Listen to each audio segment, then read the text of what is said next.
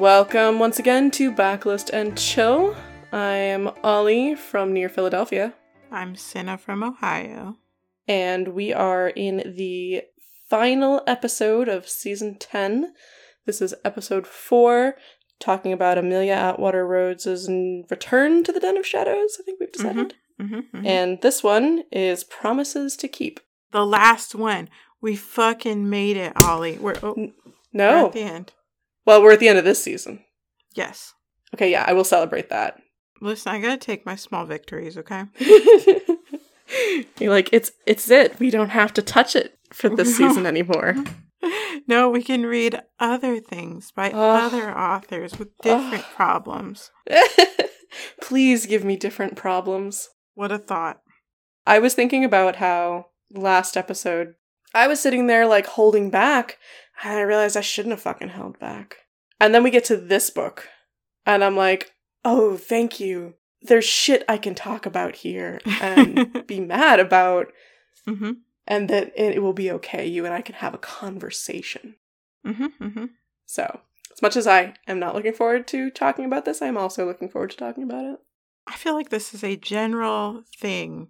Once we departed from the silly Amy books, yeah, we just sort of kept coming into like this gray muck that like wasn't good, but it was trying to be good, but it kept having like problems that were like not really that fun to talk about and just kind of downers.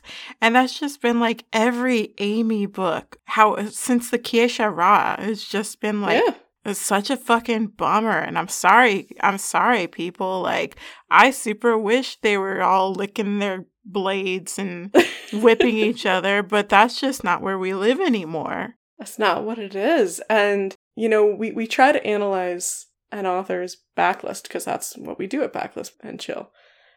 And this one, we've got that meta-knowledge of like, oh, you know, these weren't very popular after, you know, certain books. And I feel like we're seeing why. Because it's just not that fun. I think it comes with like an effort to do more with the world that they established as a teenager, where, you know, it was all like sexy boys with snakes on their wrists and licking blood off of blades and stuff. And like, that's all very fun and camp and stupid, but at least we can all just sort of enjoy it. Yeah. But there's like been this attempt to sort of take things on. Make issues books out of these books? Almost. It's just this weird stretch that I don't think they achieve with these books, where they're not campy fun, like they're trying to do more, trying to think about more, but they're just not good at it. I was reading a review of the books in general. I forget which series, maybe even it was the Kiesha, but like the description used the word extremely mediocre mid-2000s YA series, and I was just like, extremely mediocre. I didn't want to say it. I'm like, someone else did. It feels so mean to say, but it feels right in my soul. We are at the point where there were 4 of the first series when we did season 2. Then I think season 6, there were 5 books. That's 9 books. And then these were 6 books. We are at book 15. Honestly, we've put in the fucking work here. You know, we read the books, we reviewed the books, we chatted about the books. We have been kind where we have, you know, needed to be kind for like a young, new author. But we are 15 books deep now. Okay? Like, not the gloves are off so much as like the fucking glasses are on. The gloves have worn away. Yeah, there are no gloves. We were using gloves before, and then just like, I don't know, it felt like in the beginning of this season, it was still a matter of like, well, you know, now we're back to this part of the world, this time period of the world. But this was another 5-book section. We reviewed one of them in the first time. And it's just, there has been no growth, and it has felt like backwards growth. It did feel like there was growth at the beginning, right? Like, oh god, the opening, like, section, like the first, like, 75 pages of Persistence of Memory? Thank you. Could not I know. remember what Every it was time I'm called. like, what is the name of that book? The one with the word memory in it? Yeah, that one. It felt like it was going somewhere new. It did. It felt like growth. But then, we've kept running into this issue of like the reveal plot, and the reveal keeps creeping up and ruining the book. Surprise, you're Nyusa Groob. Yeah, there's just, like you said, it's the, how to put this? It is grown in such a way that it is put on like a new Sirius Gray suit, and it just can't pull it off. It's an adult now, thank you. I wish we had read All Just Glass this season. I'm very glad we didn't have to, because like 5 books is just too much of this. Ugh, yeah. But like I listened to our episode in preparation for last episode to refresh myself on like what happened. And either we were really forgiving and excited to see as much growth as we did after Shattered Mirror. Like, that is a long time period, but like I do wonder how it would have been to read it in between Token of Darkness and Poison Tree. We just don't know. We won't know. Yeah, I certainly do not intend to find out. Nope. Once we're done with these, they're going on my shelf. I am never opening them again. Never.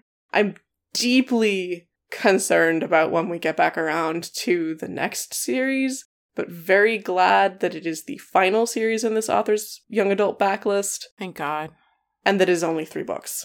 Because I can already tell that it's going to be the same conversations, Right? Like, all of the shit that we're pissed about in this one is going to be even worse in the next one. Right? So everybody look forward to whatever season that is. It's going to be a laugh riot. Yeah. I don't want to hold supernatural creatures to specific standards, but I am just getting more and more frustrated with there just not being... Oh, wait, hold on. I'd had a nice little meme that I keep sharing. So Mary P. Sue on Tumblr said, I do not want my fantasy media to be realistic. I want my fantasy media to be convincing. And I agree. I'm not going to hold these characters, these fantasy beings, to a realistic standard, but I do need to be convinced about anything, literally anything. And coming from where we are in this book, the Mavra is just, it's not going to convince me, I guarantee it. Yeah. But listen, we should get through all the stuff and then talk about the books more, because we're like 15 minutes in and we haven't done our introductory stuff. I mean, that's fair. I did want to make sure we got a lot of that up front.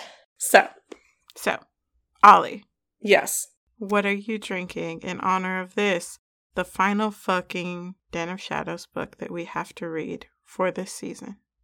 So I'm not entirely sure what to call it. Okay. Because I've just made an Undeath in the Afternoon, which is absinthe with ginger ale.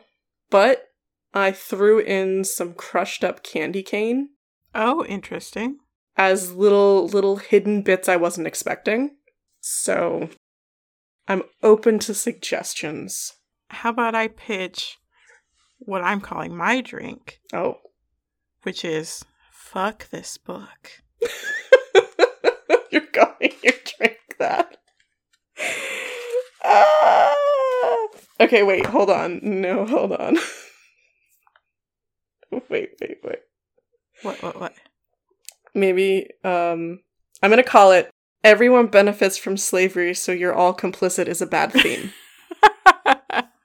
Okay, that is also good. That is approved. I know that's not the full theme, but that conversation has ever had, I feel that's okay to be like, that's the little hidden bit. It's certainly a conversation that's had multiple times in this fucking book. So just in case anyone was surprised, like I was, by these candy cane shards in their drink, heads up. At least the shards in your drink are pleasant to taste. And slowly, like, melt. So tell me about your drink. Listen, I just got wine. I thought about it for a hot second, and then I was like, What would I even Google? Like, what kind of cocktail would I even Google? Slave owner cocktail? Like, what cute little cocktail name does this book fucking warrant? And the answer is... I'm so glad we both had this issue. The answer is nothing. Oh, right, I saw it. That's the wine? Yeah, that's wine, baby. Oh, my friend. Oh, no. I thought it was the bottle that was that color. No, that is wine. The bottle's green. Oh my god, this is so much wine. It's a whole bottle. Oh my god. Yep. Okay, amazing. You're like, fuck it. It's honestly wine. And it's called, I'm sorry, what's it called again? It's called Fuck This Book. Fuck This Book. That's very good. And you put it in a water bottle? Mm-hmm. Okay, that's very good. Yep. I'm gonna read the back of the book. Jay Marinich, witch and vampire hunter, shouldn't be among the glittering array of predators at the vampire empress Kendra's fabled heathen holiday bash. So, why is he there? Of the many lures that have pulled him into the territory of his natural prey, perhaps the strongest one is this. Jay Marinich just doesn't do sensible. Jay has always hurtled through life without a plan, often finding himself in dangerous situations, like Kendra's party. During the course of the evening, Jay meets a beautiful, totally psychotic vampire and finds a shapeshifter lying on the forest floor, her hair streaked with moonlight. A hunter is supposed to kill, and a witch can make any number of choices. Against his better judgment, Jay comes to the aid of both the unstable vampire and the mysterious shapeshifter. Could a more thoughtful, sensible being foresee and avert the chaos that will be unleashed? Perhaps. Complex magic must be channeled. Dangerous alliances must be forged. Competing desires must be overcome. Will it all be enough? And if it isn't, what then? Yeah, what a road has created a mesmerizing world filled with fascinating creatures sure to thrill both new and longtime fans. What is this fucking blurb? This is nothing. This doesn't tell you anything about the book. No. Like, if anything, it starts, like, being like, hey, we're just gonna lampshade that, like, none of this makes sense by being like, Jay doesn't do anything sensible. The book didn't have a plan. No, it's Jay who doesn't have a plan. It's very peculiar to me, the way that I remember this book was chatted about more as Jay, like, possibly being, or not even possibly, but straight up being bisexual, and, like, Zeke is nowhere on this blurb. And, you know, then reading it, too, it's like, he shows up, like, 3 times, but it just doesn't matter. Yeah, it's funny, huh? Like, I do also remember, like, the big thing about this book being that Jay was bi and that there were 2 potential love interests in here of different genders, and that was, like, a big deal. Yeah. But like you said, it's nowhere in this blurb, which is, like, I mean, it was 2013, so maybe we weren't fully, like, promoting on that basis yet, but, like, I guess nowadays, it would be front, left, and center. Right? They would be like, he meets 2 vampires, and that would have been the plot, and then be like, what of the mysterious shapeshifter he's found? But no. The blurb is like, no homo. Right. The blurb is like, he meets a shapeshifter, and he also helps the vampire. Maybe that's a love triangle, huh? Huh? Yeah, I mean, her hair is streaked with moonlight. That's like a really romantic phrase for this character who never speaks a word to him. To anyone. Because she never gets to say anything. We can't. Okay, anyway. We'll get there. So the cover, though. This is probably the most competent of all of the covers so far. Yeah, this is my favorite of the New Den, which, you know, it's not saying a whole lot, but it is. It is not saying a whole lot because this is nondescript as fuck. So, it is a big blue tinted picture of a forest with, like, lots of emphasis on the roots of the tree and, like, the earth, and maybe that's supposed to imply the earth elemental. I don't know. I'd never considered that. I mean, that's my best guess. It is overlaid with further pictures of a forest just to make the picture seem more dense, like it's actually a forest. It's not, it's Photoshop. Anyway, there are 2 figures running up this root thick ground. They are blurry and intentionally indistinct, but clearly also intended to be like a dude and a chick, right? Yeah, long hair, short hair. I thought they looked more ghostly than Token of Darkness. Yeah, I think so. I definitely, if I were just looking at this, I would assume it was a ghost book. Yeah. Up at the top are the fucking ravens. The ravens are everywhere. 0 ravens in this book. Sorry, spoilers. Super weird, but there are just 3 ravens in here because that's just like a cover motif. And at the bottom, in red, there is Promises to Keep, the title with a yellowish swoosh behind it. Yeah, you're right, it does. Up at the top, there is the author's name with that bright white glow for absolutely no reason. I mean, it's definitely less shitty than Token of Darkness and Poison Tree. So there's that. Poison Tree was just bad, and All Just Glass is just bad. Ugh, it is. And this one doesn't have like the weird, dirty look Token of Darkness did. So yeah. I do remember liking the Persistence of Memory one, but this one I like better than that. Something about it's just kind of pretty imagery. Still nothing compared to anything that came before them. Absolutely not. Very boring, honestly. Like, after the Kyashara, like, what is this? What is this filler cover? Oh, it is worth noting that although it looks like it, this book is apparently not set in Cochin. Oh, what is it in? Set in 12.OIRE, which may be a technical phrase that I don't know, but that is what it says when it talks about the typesetting, even though it looks very similar to the Cochin of the first few books. Yeah, it does. I wonder what's changed on it. I do love those kinds of little things where it's like, yes, but this one has a slightly different S. Yeah, right. So we can call it something else.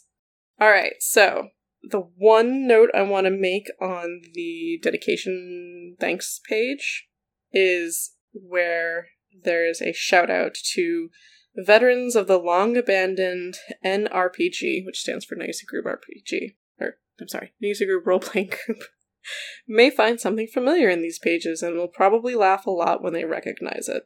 The idea formed in those crazy days never could have survived without the near madness that is National Novel Writing Month, so I must also tip my hat to the Offices of Letters and Light once again. Alright, so this is a nano book, and, that doesn't necessarily mean anything, but it is also a story that I remember playing part of. Okay. In the NRPG. Okay. Where I think it was right before the Kyashara came out, maybe even like slightly before and while Midnight Predator was coming out. Okay. And my memory could be wrong, but whatever. It was definitely before Hawksong, because people were still kind of guessing at what is a shapeshifter. And it took place at New Midnight, and for some reason, everybody turned human for like some period of time, like maybe like 3 months or something, or 3 months happened really quickly once everyone got their powers back. And, as a role-playing game, it was silly and fun, but Amy was participating in it and running that little plot line, being like, this is what's happened. Everyone suddenly has this happen. So I do think it is interesting to be like, wow, all of this big change that happens at the end there came from a storyline that happened in a Yahoo group, role-playing group, back in, God, what would it have been? 2004? So, just a little tidbit for you. Interesting. So I was looking at the blog posts, because I remembered Amy also mentioning the NRPG, and I found this dated on the 28th of December, 2009. Does anyone remember remember the Yahoo Groups-based roleplay called NRPG? It got a little slow, so I tried out a bizarre storyline that I had started writing, but didn't know how to approach. That first file, the one that made it 5 pages before I gave up on it, says it was created on 8/3/1999 at 6:40 p.m. Wow. So, what was the month?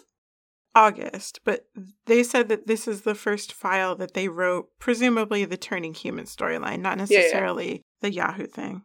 Oh, no, for sure. That is right around when Forests came out. I don't know which month exactly, maybe it was the springtime, but that means that plotline, 5 years later in the role-playing group was pulled from then. So this book, this idea, is still pulling from stuff that was created as a middle schooler, right? No, that would be high school. This is fascinating. I do think it's worth just sort of noting, like, one of the things that was posted just after they wrote this on Nano, right? Mm-hmm. So they said, in a post dated December 23rd, 2009, this past November, I participated in National Novel Writing Month.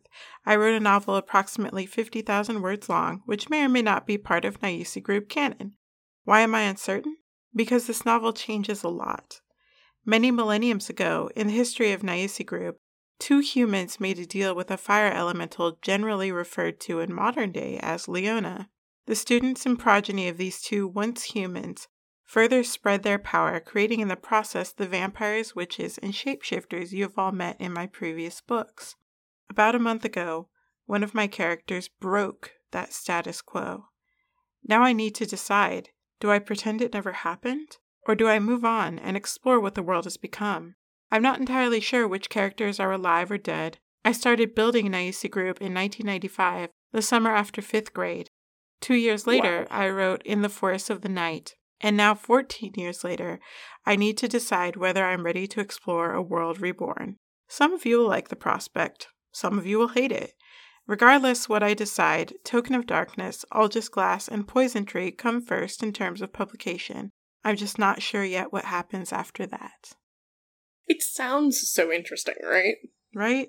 And even the idea of continuing on with, like, whatever this, like, Shattered Den of Shadows is, sounds so interesting. Doesn't it? All of these concepts, all of these ideas from this author are always, in theory, so cool. Can't wait to get that RPG update. Give it to me now. But then you go and you read the friggin' books and you're just like, where is the emotion? Where's the adventure and the fun? So, can I just throw something out there? Of course, my friend. I read this book for the first time just after it first came out. Obviously, I have an ARC. I forgot everything about it. Yeah. But doing all the research for this season and looking at all these blog posts and seeing Amy talk about, like, oh, my character just broke the canon. I think every book has been unintentionally leading up to this, and now I'm here and I have this big choice to make. So I went into this book thinking, oh, I read it, and I don't remember, like, any big world-shaking thing happening, but maybe that's just me forgetting. Right. So I get to the world earth-shaking thing, and I'm just like, that's it. Huh? Oh no. That's it. That's the world-shaking, earth-changing event. They just swapped powers. Like, granted, the book does say, like, oh, a bunch of people died off screen, blah, blah, blah, blah. But, like, yeah, but nobody who fucking matters, and if they do, we don't know that they died, so that there's still room to bring them back, because they never actually died, la la la. And they mention in passing, like, oh, the human world is experiencing earth-shaking events and losses too, but, like, who cares, right? But, like... Fuck humans. Just the idea that, like, the thing, somebody broke Nayusi Group, and now things will never be the same. I'm like, just a power swap. It's nothing. This is not like this hidden world has been revealed to humans, which is, Nope. I know, it's a trope and it gets done a lot, but I always am up for, oh fuck, what are you gonna do now that humans know? And you're like, what you gonna do? Always up for that trope. That's not what happens. It's not what matters. I feel like if you are immersed in this world, if you are the person who, say, created this world, and you've spent 15 years with everything a certain way, and you spend books explaining why things have to happen in a certain way because of these rules. Especially with that, right? Like, this constant trying to tell us how everything works, and we're all still, like, confused about a lot of it. Right, but if you know in your heart all the rules to your RPG, I'm sure that in that instance, this is a world-shattering thing, because Agreed. Now all the rules have changed. Right. Well, remember last time where it's like, oh, what are the Mystari rules? They all kind of feel really plot convenient. But I guarantee, that's the way they've always been. And now, if something changes, you're like, oh, but the rule isn't the same anymore. And you're like, I never knew what this character did anyway, so what's it matter to me? Right. It's just for the thing that it was billed as. It's very little, is all I'm trying to say. Yeah. It acts like it's a big thing, I'm sure for the people involved in the world, the characters, that this is huge because my powers don't work the way they're supposed to anymore. But we don't get to see people struggling with it. No, and they all still have them. So they really did just do a big musical chairs. It means nothing to anybody that I care about because I care about nobody in these books. These are all new characters. I mean, there's that, right? Like, any of the characters who would have been interesting to know what was going on, we don't even get to hear about. Nope. We just hear about a bunch of randos. Like, utter randos. Yep. We'll get to that. Yep, we did. I did skip us to the end. I apologize. Let's rewind, everybody.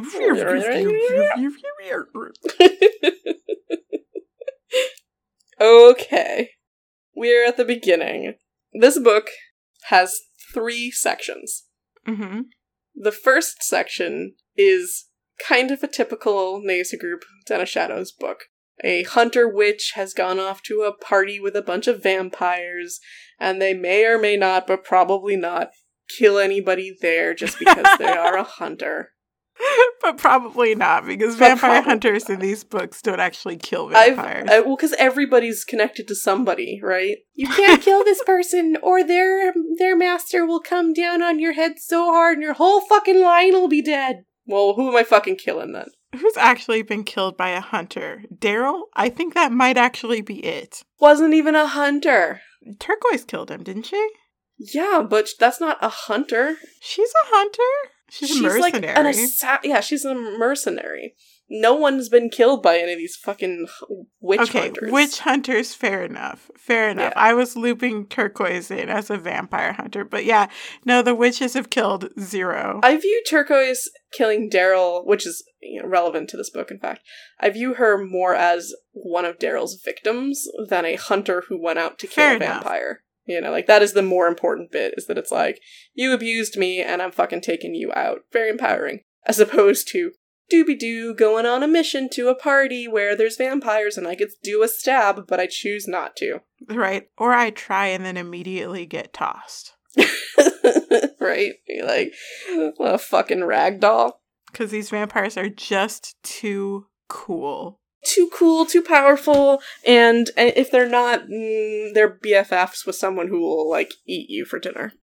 So, the second section is dealing with the mystery of the shapeshifter that Jay finds in the woods outside this party, and learning about Midnight, which we just discussed. That's where Turquoise had, like, gone into, and Midnight Predator and things like that.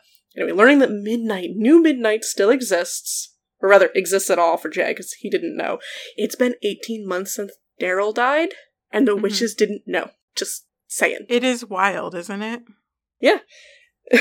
It's acting like he died last summer, but it's very specific about the fact that it was 2 summers ago, and all of the other books we have read up till now, we're talking about how Raven became the leader, X number of months ago.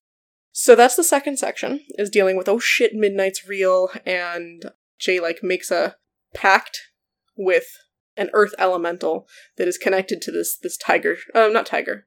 God, we don't even learn what kind of shapeshifter she is. She's probably a cougar. Probably a cougar, but it's never specifically stated. But yeah, probably a cougar from that one scene. So, a mountain lion shapeshifter who had been a priestess to an elemental. And he makes a deal with this elemental, and they're going to bring down Midnight. And then the third section is about everybody going, oh no, Jay, you done fucked up. You made a deal with that earth elemental. And now, she's not just taking down Midnight, she's heading towards Leona, which, as mentioned, was the fire elemental that nobody gives a fuck about before this book, who magically has created all of the characters in Naysa Group, for the most part. She was an Easter egg until about 20 pages ago. Right? And, spoilers, there's a bunch of other, I guess not spoilers, but shock! There's a bunch of other elementals who have had other people as their, devotees. And they're all mad because Chantel is the name of the earth elemental, is going after Leona's bonds and is trying to, destroy them and sever them from her so she can't be powerful. Because this is a multi-level marketing thing where, if I'm a vampire and I embrace you, I'm feeding myself, but I'm also feeding Leona's power. So if, like, Chantal can, like, cut us off, Leona's weaker. Okay, we all following? So everybody's pissed because they're like, Jay, what did you do? All of the leggings that I bought are just going to rot in my garage. Thank you. Oh, I've got all these candles and no one will buy them. So Jay joining forces with 3 other supernatural beings to go find Chantal and talk reason into, but probably murder, an elemental, which we are told in this book, even a weak elemental is like a god, completely destroying what we've been told in Token of Darkness, where it was like, Samantha's a fucking weakling. I don't know what's going on here, but she can't even make her own body. Well, so I don't know where that came from. That being said, Ryan was still very clear that she could slap all of them into oblivion if she wanted to. Yeah. As much as I don't like to admit anything Ryan says is correct. There's concern about how is Chantal still this powerful when her people have been, disappeared forever, blah, blah, blah. We learn why. The end section, like I said, is about basically, I'm going to use the word taming this earth elemental and helping keep all of the supernatural creatures alive. Mm-hmm. And that's it. That's the section. Those are the 3 fucking sections. I have done a good job now of telling us what this book is about. Yeah, you did. Thanks. This is the first time I've been able to look at a book in a long time and be like, oh, you've got 3 acts.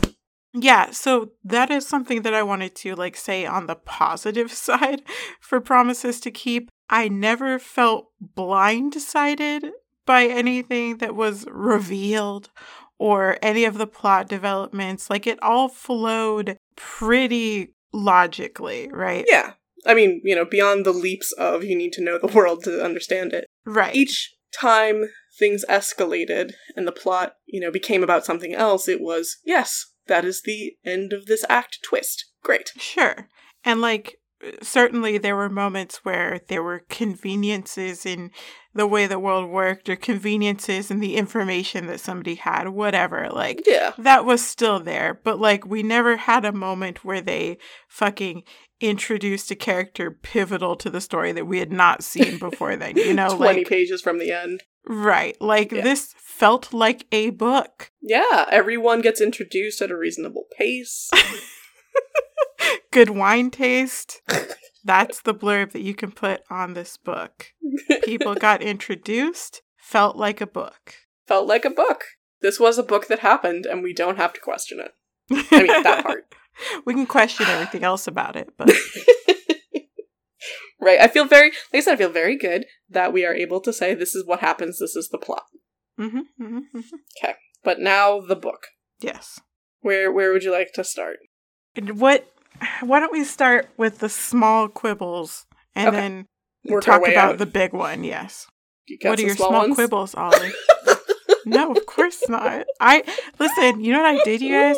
I read this book and I just highlighted phrases. And I didn't have comments because they were they're just things that I saw and was like, what? I think I've got to scroll to the first section. Oh, right. When we were still these are the small things that I have issue with. And not just what is this book? The third section is just fucking rage and flipping tables. But let's see what the first section might be.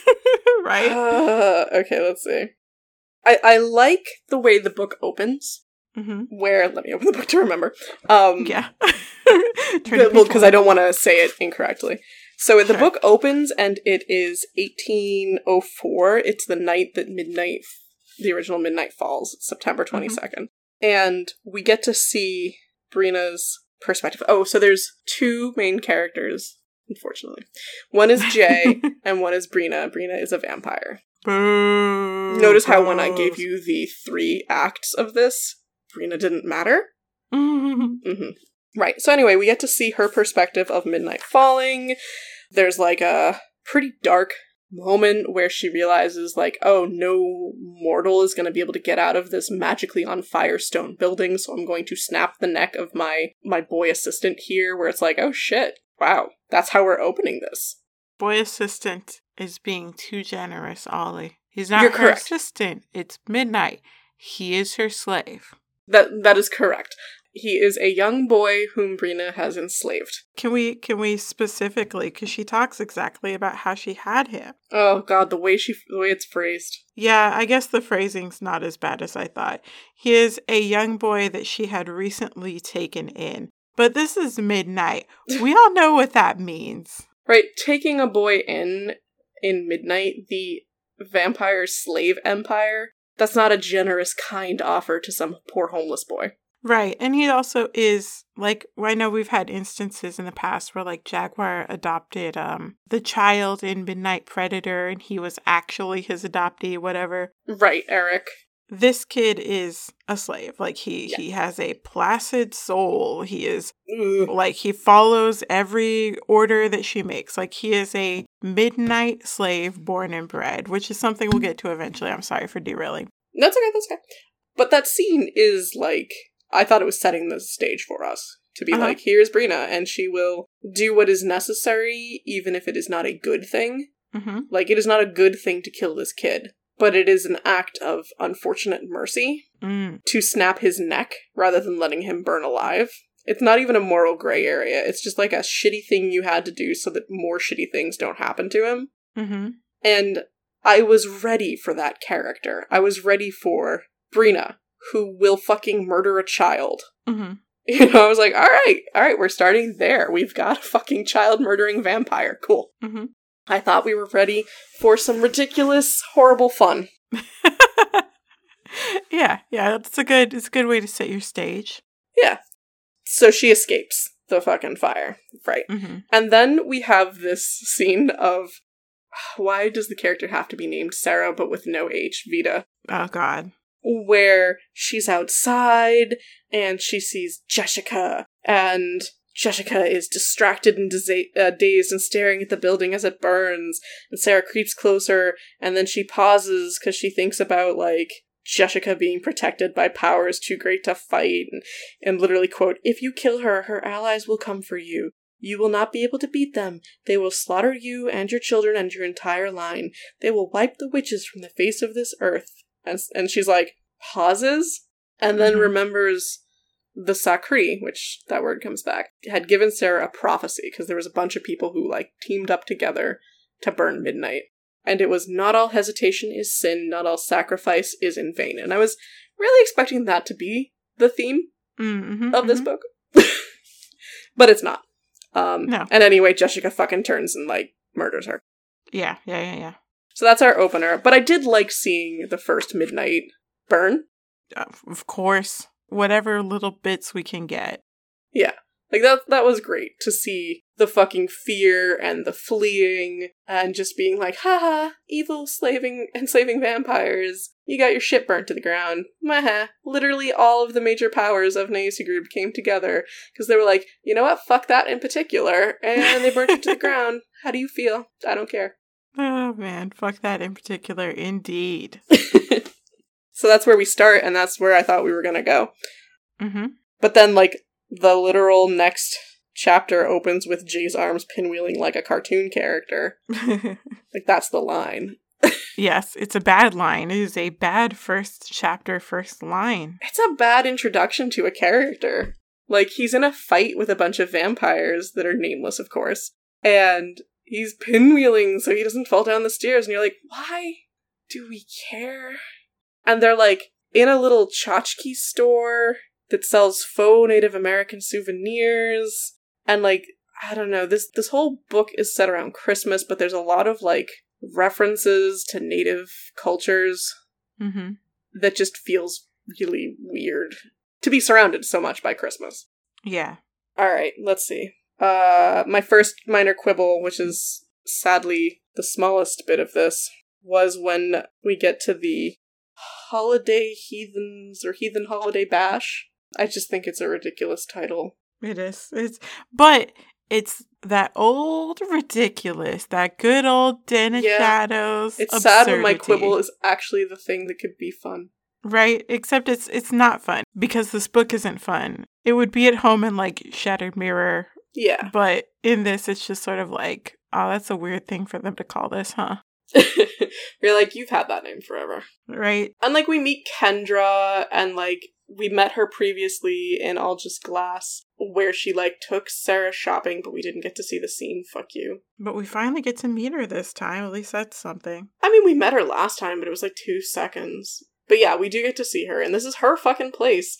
And for some reason, you know, as I discussed, we learned that it's near midnight. But, like, for some reason, Kendra, who is her own fucking line, like, she's the progenitor of her line, has this house that she has this holiday party at every year, and she lives on the outskirts of Midnight. I mean, they talk a lot in the very beginning about, like, how intertwined Kendra is with Midnight, how she politically supports it and stuff, so. That's fair, that's fair. You know? The Toreador is like, I appreciate my access to enslaved beings, thank you. I'm basically, yes. And all of her people, like, so Jay is an empath, not a telepath. Oh my god. You want to say? He's just a telepath. Like, he's just a telepath. He does telepath things. So let's He's not using Auspex 1, okay? No. So let's look at what empathy is, right? Like, in books that are not Den of Shadows, an empath is somebody who can, like, sense the emotions of other people. It's like receptive as opposed to projective. Right. That's their superpower. It's not I can read your mind. It's like I can feel when you're upset or when something is wrong. Like, it's vague. I walk into this room and I feel like a wall of grief. Right. But in here, Jay needs to be able to be a telepath in a world full of people who are open to him. But we've established in previous books that world doesn't exist. So we're going to call it empathy because it goes in the fucking Ethernet drive instead of the USB. And the USB is protected, but the Ethernet port is not. And that's how Jay gains his access. It's literally the only distinction because, like... it's a different word. Okay, fine. Right? There are words spilled. Like, there's a whole paragraph about what makes empathy different, and I'm not going to read it because it comes down to Amy telling us that, like... Just trust me, it's different. Right, yeah, trust me, it's different. Like, the only difference is that every once in a while, Jay will describe how somebody's mind feels, and I think it literally happens, like, twice. Yeah. But that's it. Otherwise, he's just picking up literal words and phrases coming out of their brain. That's telepathy. Sometimes full-on memories. Yeah. Like, I can't look at you if I was an empath, presumably, although I guess in this world I could, and be like, I see you grieving over there, and I know exactly what it is, and I can experience your grief. No. I can just be like, you're grieving. This is maybe what it's about. Not like I can see the whole damn scene and know what people fucking said. See, I would accept that as a form of empathy, right? Like, if you're just so overwhelmed with their emotions that you are immersed in it. But not knowing what they said. Yeah, this motherfucker picks up words. And that's like a running joke, is that he responds to conversations that people are having in their brains. I wish it was he had both, but again, like you said, if he was using his telepathy, it would be, they're shielded from that. Right, which the book even tells us. They tell us that Jay gets this access because he goes through the Ethernet port. It's so pointless, but it's bizarre. The book brings it up so much that it's just like, I would have forgotten that vampires can shield themselves from telepathy. I genuinely would have We have read all 14 other books in this, backlist here. I wouldn't have been able to tell you that. Because it didn't fucking matter. No, I would have happily surrendered that knowledge and embraced the idea that Jay is just a special kind of witch who can read people's minds better than vampires. Of just being like, people don't like having the Mariniches around because, they've got the mental hack for it. Sure. The trade-off is they can't turn it off. Right. But they use the word empathy, and they go into detail about why empathy is about feelings. It's like, but you don't use it that way. So therefore, you've tripped me up. And after having seen Token of Darkness, where Brent? Yeah, where he had something similar, I thought, maybe his thing is that he is an untrained distant cousin Marinich witch, blah, blah, blah. But no. So, what's worth talking about the party is how fucking gay I mean, he's bisexual, but, for those of us who are queer, how fucking gay Jay is for Zeke. Yeah, no, that's the one spark of life in this book. Yeah, it's, amazing. And because he, sees Zeke, and he's like, oh my god, it's Zeke, and, we get a bunch of info dump, but it feels more like Jay's personal info dump of being like, oh my god, this is this guy I super like, he's a vampire, and even though I'm a vampire hunter, it doesn't matter, he makes, cool movies, and I have, a poster on my wall, definitely jerked off to, and, then he meets him, and he's like, oh, is any of this art yours? And he's like, oh, some of the photos, but mostly I'm in cinema, and you can tell that Jay is just, trying so hard not to be like, I know! Will you sign my DVD? Right? And, it's gonna be midnight soon, and Zeke is like, it's kind of late for you. And Jay basically is like, you could always, if you wanted, feed off of me. He doesn't say it outright, but it's, fully implied. And, God, just the whole scene is extremely homoerotic. I love it. He tries to give him the knife because Zeke was nervous about that, but then he's like, no, it's okay. So he says, I think it would be best if this is Zeke and then Jay. I think it would be best if I ask you to make very clear what you're offering. Jay, I'm offering blood. I'm offering to let you into my mind. Is that clear enough? Zeke, clear enough to be irresistible. And he steps forward and he gently grasps Jay's wrist. Jay closes his eyes and lets the vampire maneuver him into the position he wanted. Unsurprisingly, he had never done this before. Zeke was firm but not rough, making it clear in the pressure of his grip that it would be best if Jay didn't struggle. Jay relaxed into the restraint. At the moment when fangs punctured skin and the blood began to flow, he felt Zeke's mind nudge his. Jay's shields were too good to be penetrated without permission, but he gave that consent, dropped his mental walls so he was defenseless as a human. And I was like, you are fucking. This is amazing. There's a later line in Act 3 where they're heading up to go hike to the old Midnight as opposed to the new Midnight lands. And I was dying because Zeke gives a reach around Jay's waist. What were you thinking? And I'm just this is so, every line between the two of them is just double entendre. I don't know if the author was intending it, but if they weren't, there's just no fucking way they weren't. But anyway, the two of them have any spark of connection and interest compared to the later love interest. So, yes. I hate it. But, yeah, that was super worth talking about. No, it's good stuff. He put his vampire teeth penis into Jay's mind butt, and it was consensual, and it couldn't was great. Be penetrated without permission. And Jay relaxed and let him in. Yeah, he nudged that mind. Jay's secret sweet spot is mind. It's good to laugh now. Get it out. Get it out while you can. I know. I love it. That's so good. All right.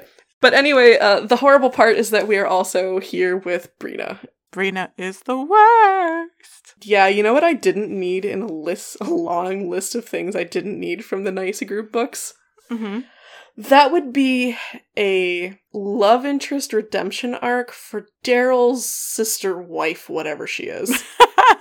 Okay, listen, Ollie, I did not get the incest vibes. I'm sorry. I know they were strong with you, but I didn't feel it. It's the way she's obsessed with him. Okay. It's the way she mourns him like a lover. Okay. The fact that they were lord and lady of a house for 400 years. Okay, just everything to me screamed, why didn't you just make them a couple as opposed to brother and sister? Especially because, Jay feels like he is filling in for Daryl. Okay. And if he's going to be a love interest, rather than a brother figure, that means she's trying to fill in missing a lover, not missing a brother. Narratively speaking. I definitely see where you're coming from. I definitely agree that being a lord and lady of a house for 400 years does definitely have, big vampire couple energy. Now, granted, I'm pretty sure I may have read previous, like, drafts of some stuff that Daryl was in, where that may also be clouding my judgment. Okay. Minus, like I said, the narrative symmetry of if you're gonna have Jay be that way and replacing Daryl, it should be brother as opposed to love interest. And I remember, like, just weird shit with Daryl, with him being, like, his beautiful sister and stuff like that. Like, it was big Riff Raff Magenta vibes. Okay. I definitely didn't feel that in this particular book, even with Jay being drawn to Brina's distress and wanting to comfort her out of that distress, I didn't necessarily link that to Daryl. So for me, for this thing, I did not get the incest vibes. That's okay. We can disagree on that, obviously. I feel like she was mourning him like she had lost her husband. Now, granted, you spend 400 years with your sibling as the person who is the most important person to you, and you're probably going to mourn for, 18 months at least. But yeah, it really felt like, for me, I would have preferred for it to just be make Brina and Daryl romantically linked and not siblings, so that Jay can be your love interest. Granted, I don't super love the idea of, like, you've lost one lover and now you must replace with another, whatever. I don't love that, but still, narratively speaking, I like the symmetry. Or Daryl is her brother, which he is, and Jay feeling like he is replacing Daryl as her protector, which again, you don't need that, but whatever. And being a brotherly figure so that him and Zeke could be together.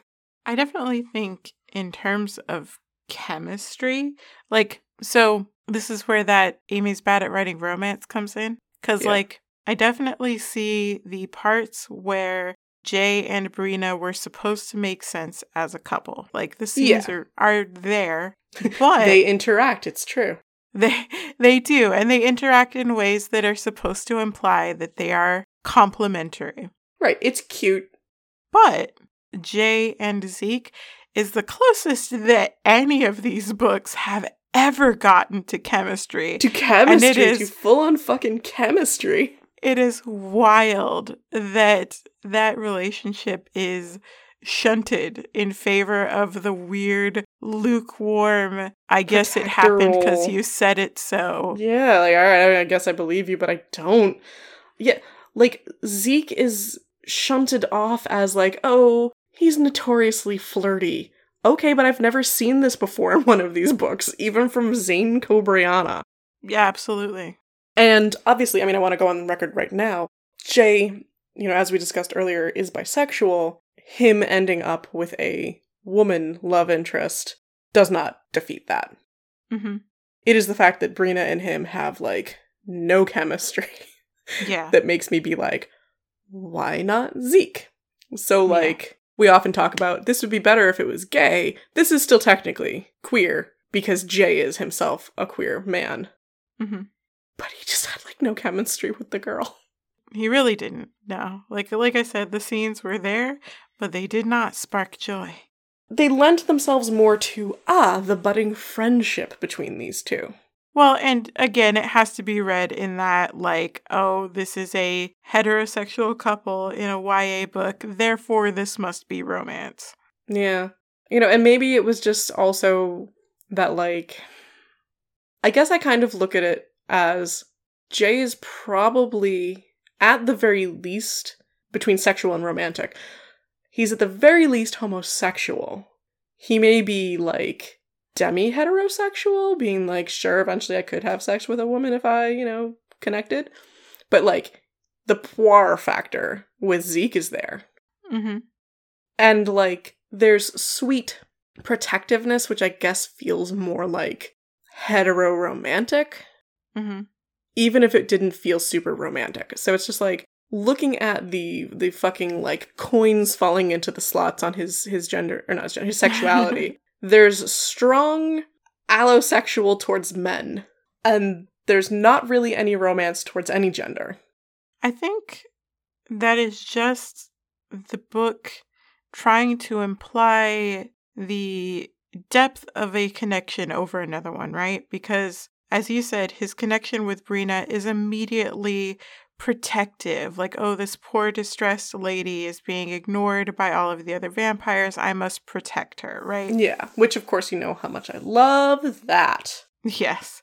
But like the sort of protectiveness, the very immediate protectiveness of this woman that he doesn't even know, BT Dubs, it immediately establishes this sort of less superficial, but this is me sort of quoting what I think the book wants us to believe, right? Okay. Not what you believe, but what the book you think wants us to believe. Correct. I think that the book is trying to tell us that his emotional connection to Brina is less superficial than the fluttery tummy feelings that he gets when he lets Zeke the physical penetrate connection. him. Yeah. Or not even necessarily more important or less important, but different.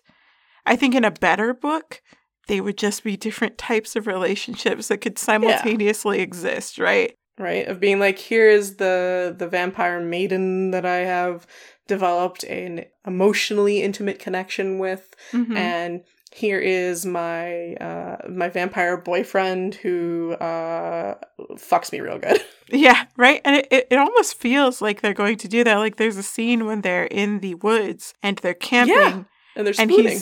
They're spooning, all three of them, and you're like, clap, clap, clap. This is the world that I want to see. Yeah, but, and then it just, nope. I mean, that's the last time. Yeah, and he you know, him and Brina are thrown together, and they're, from then on in the plot, they are maintaining their emotional connection, where Zeke is not seen until like the very end, and then only briefly, right? So yeah, the plot demands. Yeah, and the book sort of gives up on his connection with Zeke in favor of his connection with Brina, which is why it feels like they're sort of trying to imply that one is more important. Yeah, it's that it chose for us through, you know, like, well, we spent an extra day together, so therefore, I'm gonna choose bachelor number 2. Right. And, you know, the end does not talk about the time that Jay's spending with Zeke, right? It's talking about the time that he's spending with Brina. Yeah, and I really wish that there had been more to that, that it had been open to more interpretation.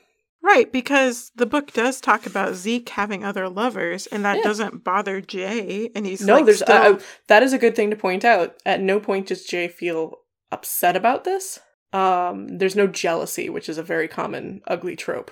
So that was nice, but it also maybe was part of, you know, what you've been chatting about, where the book is trying to tell us one thing versus another, of being like Zeke's lover, and be like, but that is not Jay. Right. That is true. I mean, they do have the spoony scene after that, so it's not completely, you know, given up on that, but... Yeah, but it is telling us Zeke will be okay if him and Jay don't end up together. He's got a guy. Right, that is true. Zeke has a person. Brina has nobody, and isn't that tragic? How sad. It's extra sad once you know everything else, I'm sure. Yeah, it makes me very...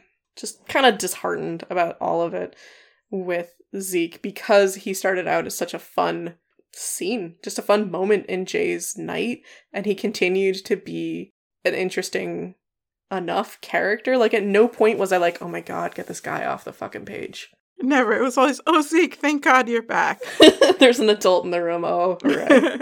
He just seems like a pretty decent person for a vampire, all things considered. Mm-hmm. I mean...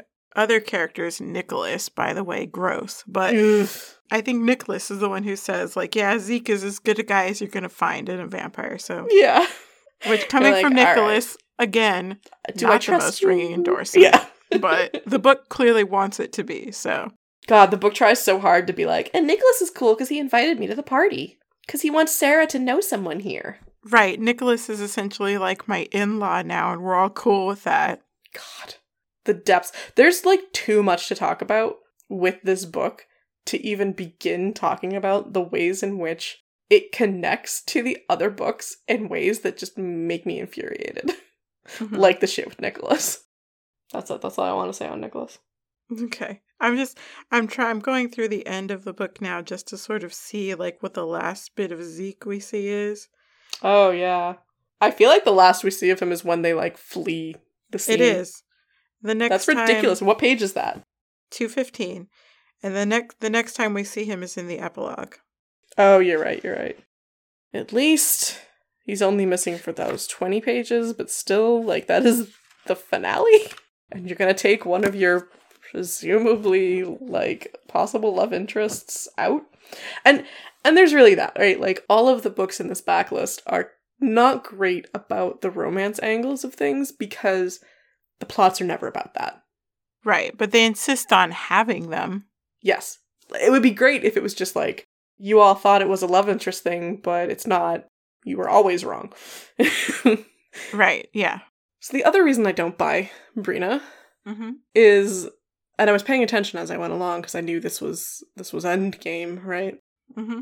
He keeps thinking about how she's a vampire who's done bad shit, and how he can't trust her, and everyone who has seen him with her is like, you need to be really careful because she ultimately doesn't understand consent. And that he's like, I might have to kill this person. Like, multiple times when he goes into a scene with Brina, he's like, I need to be ready to kill her. And it's like, dude, how do you go from that, you know, a couple days ago? Like, the whole plot takes place over Christmas Eve through New Year's Eve, which is a week. I didn't pay too much attention on the days because there was a lot of, like, in and out stuff. Yeah. And then also, like, the stuff happens in the climax, and then the epilogue, which isn't labeled as an epilogue, but is, like, a wedding that takes place on New Year's Eve. So there's just this nebulous time in between, so it's like, fine, whatever. But it takes place over the course of a week. How do you go from the first 3 days I knew this person, I was, like, constantly ready to put a knife in you, to where we end up? I super, super, super duper fucking agree. That is, there is a specific moment where the vibe between the two of them changes. The problem is that it is not a gradual thing. It is a moment. Because otherwise, it had been a slow-going, developing into, like I said, more of a brotherly, protective-y kind of thing. Friendship. Even that, I would feel is stretching it because okay, so here's the thing. From go, Jay is very proactive about protecting and comforting Brina, right? Like, I'm not going to say that's not a thing. Yeah, he's definitely like, oh no, pretty girl is sad. Right. It's implied that it is partially Brina's, like, mojo, like, and Jay's empathy. It's not even implied. It is. It is Brina's mojo, her trauma, and Jay's empathy interacting to make it almost compulsive for Jay. So right? He's like, wow, you're so broken, I can't look away. Well, and he even talks about how, like, he's almost doing it not of his own volition. Like, oh, I need to comfort this person because she's in pain and she's used to having somebody comfort her. And, like, yeah, otherwise she's dangerous. So I want to put that out there because, like, it never at any point feels like Jay is being reckless with regards to Brina, except where his empathy is sort of compulsive for her, right? Yeah, that's interesting. But at a point, and it's from Brina's point of view specifically, the book and Brina, and maybe this is, you know, Brina's perspective, right? But they decide that the romance sort of kicks in here. Like, this is the specific point where Jay stops treating Brina like a dangerous person, right? Where he starts making efforts that are beyond what you would expect for a stranger who's also a slave owner, right? Yeah. Like, he starts going out of his way. It happens in the hospital, like after Brina wakes up from her encounter with the elemental. It's like, just because this happens doesn't change what she has done.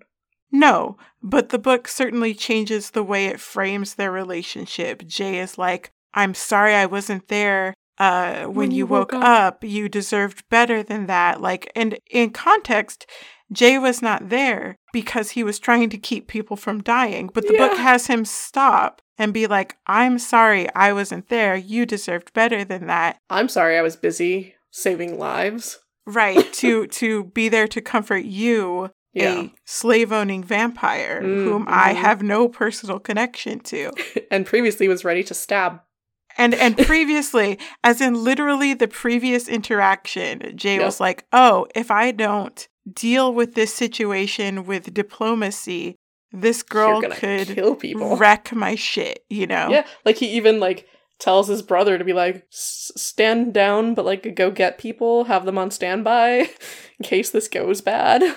This is literally after he goes to her house and finds her starving people. Right? Because she's just so incapable of doing shit for herself, nor thinking that other people might need things, aka humans might need to eat. And yet still, the next scene where she wakes up and she finds him in the hospital and she's being very demanding and he's like, I'm so sorry. I should have been there for you. And from that point, the book changes their relationship to one of like some sort of personal connection instead of fucking strangers, which is what they are. It is a weird mix of trauma bonding, kind of, and codependence, kind of, and then just outright white lady entitlement, just where she just expects this to happen and the book allows her to get what she wants. Yes, I think that's super important. She literally doesn't even know his name, I think, at that point either. No, because she's like, where's the pretty witch? Yeah. God, that's so gross when I think about it. Isn't it? Like, oh, that object that I want. But like, the hurdle that this book fundamentally has to get over, and that it can't. It just cannot. It doesn't. Sorry, children, it doesn't. It doesn't, and it fundamentally can't, because it has not done any work, and even if it had, it still couldn't. But like, the hurdle that this book finds itself having to deal with is the fact that Brina owns slaves, right? Like, not like I was a Confederate fucking maiden and owned them 300 years ago. Like, no, I own them currently. Yeah. I enslave people to this day, and as I have humans, that means that someone did horrible mind-taking shit to them within your lifetime, Jay. It's also implied that Brina is abusive. Yeah. She hits Jay. Oh, yeah. Oh, I loved that moment. That was great. She just fucking smacks him, and it's like, dude.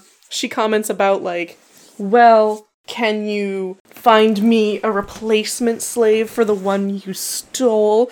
Because my previous human one couldn't stand the fumes of my paint, her eyes bled. You let it get that bad, huh?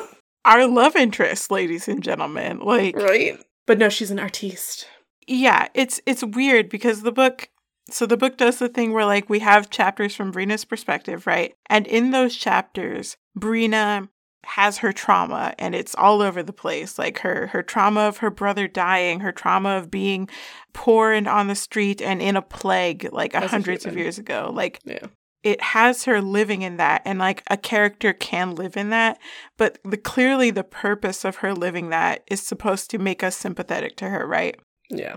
But then you have Brina saying, hey, you took my slave, something I'm not ashamed to say out loud, and you owe me one. You owe me a human being. Until that one can come back to me, pay up, because I'm entitled to this.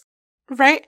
And the person that she is trying to get back to be her lady's maid is somebody who is so traumatized that, like, her psychic boundaries have, like, physically mangled Jay. Like, this is a seriously traumatized person, and you're telling us that the person who let's also mention her, she is a Black Native woman. Okay, we have to unpack that, though, right? Because she is, her and her tribe are specifically called out in the text as being Native American. She is physically Black, but not, and the book will also tell us this, African American. She is aesthetically Black. She's described as ink black. Ink black. With white streaks in her black hair. Right, because she's so cool. Aesthetically cool, of course. The aesthetic is still there, right? Like, she's still literally Black and also a Native woman that Brina, a white woman, has been enslaving. For 200 years. For 200 years. Who is since the fall of midnight, we learn. Yep. Who is so traumatized that she can't move or speak or, like, defend herself. Unless someone asks her to. So this character who has owned this person, abused people, and made her fucking slaves work for her until they bled. This person is our love interest. I just can't get past it, and I shouldn't. You can't. No one should ask me to. She's never repentant. Because, again, as discussed, you can say, hey, here's some vampires, and they do fucked up shit. Okay, that's not great, but I'm with you. Here are some awful vampires who do some fucked up shit. Mm-hmm. Okay, but now they're the love interest. Are they going to do anything about the fucked up shit? No? Well then, what do you want from me? They're in fact going to fervently defend themselves. Walk into the room and be like, I'm owed this crap. And you also are complicit in slavery, so don't worry about it. Like, you benefited. She never once expresses remorse for the things that she has done or seen done. She doubles down. Like, the best she says is like, well, that's why I didn't like to go to the main building very often. Oh, okay. Right, like she expresses distaste for what was happening. The way a white lady will. It is very, I think you hammer nail on head. This is a white lady thing for sure. Yeah. And the problem is that the book is not framing that as like, look at this fucked up white lady and all the shit she thinks she's entitled to. Which wouldn't be great, but like, you know, if that was at least the plot of being like, Brina, you are such a fucking white lady. Do you not think about this from the perspective of anyone else? No, because you have zero empathy, where Jay is an empath. Like, that would have been I don't know if interesting, but it would have been a dichotomy. Mm-hmm. It would have been some kind of mirror between the two of them of being like, you have to fucking learn some goddamn empathy. Right? But instead, the book tells us that like, oh no, Jay the empath man of color. Oh yeah, did we forget to mention that? We did. Jay is burnt sienna. Or caramel, according to Brina. Somewhere in between. I love that you and I both looked up what those colors look like, because we went, that seems like a big difference in color. And like, please, listeners, go look up burnt sienna, because I knew what burnt sienna looked like. Did you know what burnt sienna looked like? I thought I did, and then I Googled it, and I was like, yeah, no, that is. Yeah, you look it up, and you're like, I possibly am wrong, but like, that's not a color one typically associates with people's skin. I would say that it definitely feels like a color that a white person would describe an imaginary person of color as. Because it's so literally a red tone. Yeah, and so like the dichotomy of like, he is somewhere between caramel and burnt sienna, two very different colors. Very different. And yet she's a fucking artist. And yeah, for the white author to describe their male protagonist between these two colors that are not really in the same house. No. Right? No, like I can see it sliding up and down on the color chart and being like, what? There's so many colors in between. There are so many colors. It's wild. I feel like we should really drill down on that, right? Because like that's a big problem with this book. It is so liberal white person racist. I can't stand it. Oh my god. And the fact that this white slave-owning artist has all of the big speeches about what is essentially like liberal stuff, you're just like, what? How? It's awful. You don't get to say this. You enslaver. This is the kind of shit that white people say in, like, black horror movies that are coming out now, right? Like, these are the people from Get Out, you know? Exactly what I was thinking. Except that Brina's literally a slave owner, so, like, there's no mask. She is what she is from day one. And again, the person that she has gone to reclaim as her property is a black native woman. So this isn't even, like, white woman trying to reclaim her white slave, which would still be slavery. Yeah. This is literally a white woman enslaving a black woman for 200 years. This is so ill-conceived. It's ridiculous, and honestly, I'm gonna just be laughing at this from here on out, because, like, who came up with this premise of this slave-owning white lady being the primary love interest for a bisexual man of color trying to reclaim her fucking black native magical slave and, like, said, this is a good idea. Who did this? Random House? What editor do we need to talk to? That's the question. What editor didn't look at this and go, oh my, there's a lot. It just keeps going. Pass. I need names, email addresses, because y'all really need to like pick this book up. I know nobody's thought about this book since 2013. I get Since it. it fucking came out. But y'all need to pick this book up again and like really look at it in the harsh You need light to of take 2022. this book to your next meeting and go, this is what we're trying to not do again in the future. So like, look at the overview and then think, could we maybe choose not to do this? Because the answer is yes. Could we maybe?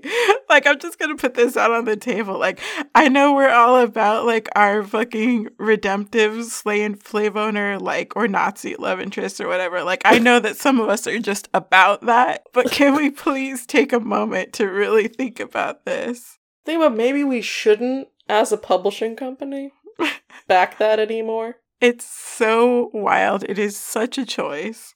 It's the kind of book where I feel like, had it been more on the radar of people, and it's so funny to me that we both have the fucking ARC and neither of us have, like, the actual book. Mm-hmm. Had more people been aware of its existence, this would have been flamed. I would certainly hope so. I am just shocked that it wasn't.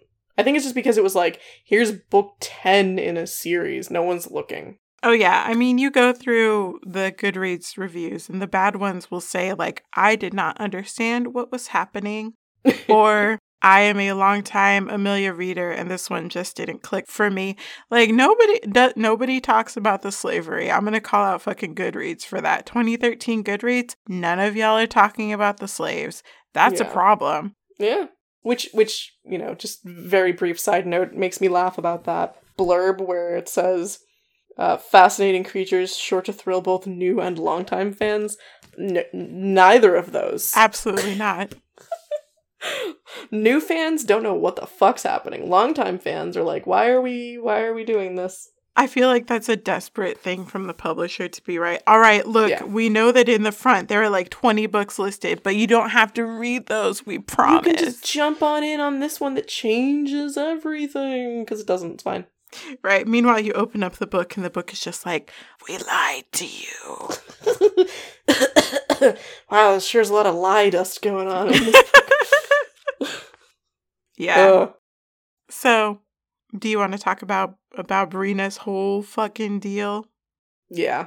Since we've talked about her I wish there was a worse word than racism. I know, right? Slave owner. Yeah. It's that. Because it's like, not only are you racist, you literally subjugate people. Literally, currently, actively. You're like awful on 5 levels. So many levels. Brina really is awful. Like, I want to be clear, this is not unfounded misogyny. Like, I'm not here being like, this fucking vagina getting in the way of my dick ships. Like, that's not what this is. No. Brina is wretched. Yeah. If she had been a dude, this would still be a fucking problem. Yes, absolutely. If Brina were Daryl, still fucking terrible. Right? Because it would still be like, you have people at your house who don't do anything or feed themselves unless you ask them to because you've fucking mind taken them and they can't go anywhere and they can't see their loved ones. They don't even remember their loved ones. And if they die, they die. Okay, great. Right. So, Brina's opening backstory is that Daryl, her vampiric brother, I think she might have changed him because Kaleo changed her. Because Kaleo changes all the artists because he just can't fucking keep his dick out of anything. Kaleo changed her and something, like, it didn't go well. And so there's a lot of mental health shaming. There's a lot of the use of the word crazy and psychotic and mad. So please be warned about that. She lost her brother 18 months ago. It was summer, and it's now Christmas. Because Turquoise got her fucking justified revenge. Seriously, Turquoise is like the only one. So she has been having a hard time. Boo-hoo, poor little baby. Because her brother protector isn't around, people treat her like a child, but like her mental health isn't great. It seems like, from like how you've put it, she's still kind of stuck in the trauma of her human life. Mm-hmm. So everyone always talks about Brina as if she's mad. Well, it's like, that's what's happening for her here. She's constantly in PTSD. It's also how she's characterized, right? Like, she's characterized as a Drusilla type. Oh, yes, no, for sure. Drusilla is the perfect example of what this character is. And so she's got her art and whatever, but she didn't want to go to Kendra's party. She didn't want to display her art. First off, Daryl's final piece was going to be on display there, which is confusing to me as to why it's displayed this year and not last year, but whatever, I'll allow it. Kendra's ruled. Kendra's party, this party that lasts for 7 fucking days. It's fucking ridiculous, vampires. Okay, but and Nicholas had already left by the time Jay got there on the first night. Right? What are you doing? You literally put in FaceTime. Why did you invite Jay? The party sounded so boring. It honestly just sounded like they were standing around, making fun of fucking Brina the whole time. What is this party? Yeah, it's oh, it's a big house, and there's art in every room. They're all so artistic, even the humans sometimes are the art. Alright, Toreadors, it's fine. And Sabrina didn't want to do this. Kaleo convinced her to put up, her Freya series. Oh, I think that was also part of it, for me, with the weird incest vibe, is that she gave Freya's husband Daryl's face. Mm-hmm. And that's where I was like, this is already starting to be a little creepy to me. But anyway, she didn't want to do it, but Kaleo convinced her, and content warning, she attempts suicide. Mm-hmm. This is another part of this book that is just bad. Not the suicide. These things happen, right? People are so depressed that they try to kill themselves. She's a vampire, it wasn't going to work. The problem is the way that the book keeps using verbiage that reminds you that Brina tried to hang herself. It's like free word association. Every time somebody brings up something even close to the word hanging, we have to pause for a paragraph to remember that Brina did try to hang herself 2 days ago. Yeah, it is in extremely poor taste, which, in a book of poor taste. No shit. So it's just okay, cool.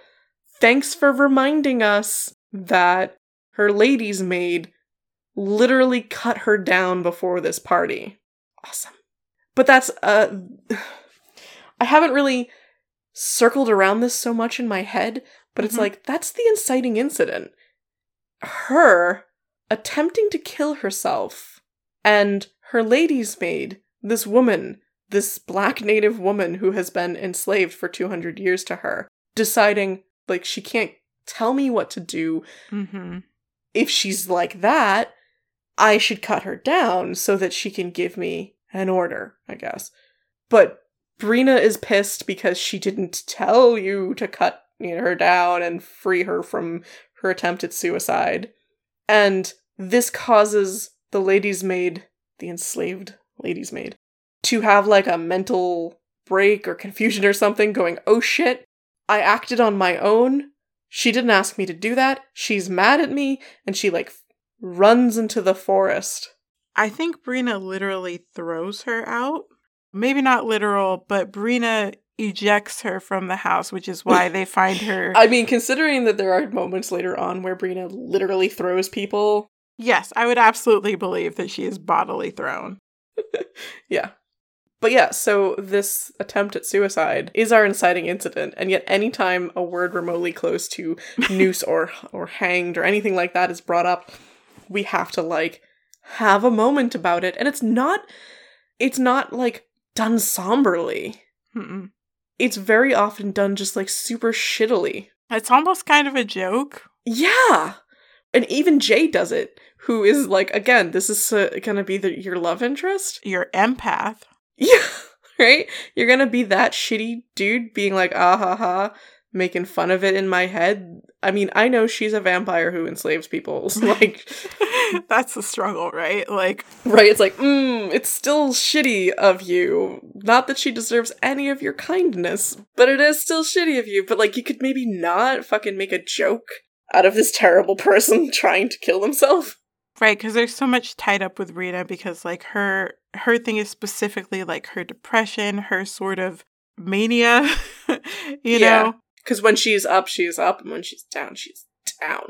And, like, as soon as she meets Jay, it's like, ooh, you are in a manic episode, I see. Yes, like, shiny, pretty thing. Like, it doesn't explicitly say bipolar, but it all but does, you know? Like, I think the only reason it doesn't say that is because Brina doesn't have those words. And Jay wouldn't have those words. Yeah. The way she goes up and down, it's like, you seem kind of like rapid cycling right there. Yes, absolutely. And, like, there is the stuff in that of, like, Brina's suicide attempts should be treated with respect because this character is being characterized as a bipolar person. So in its own little box, you have that.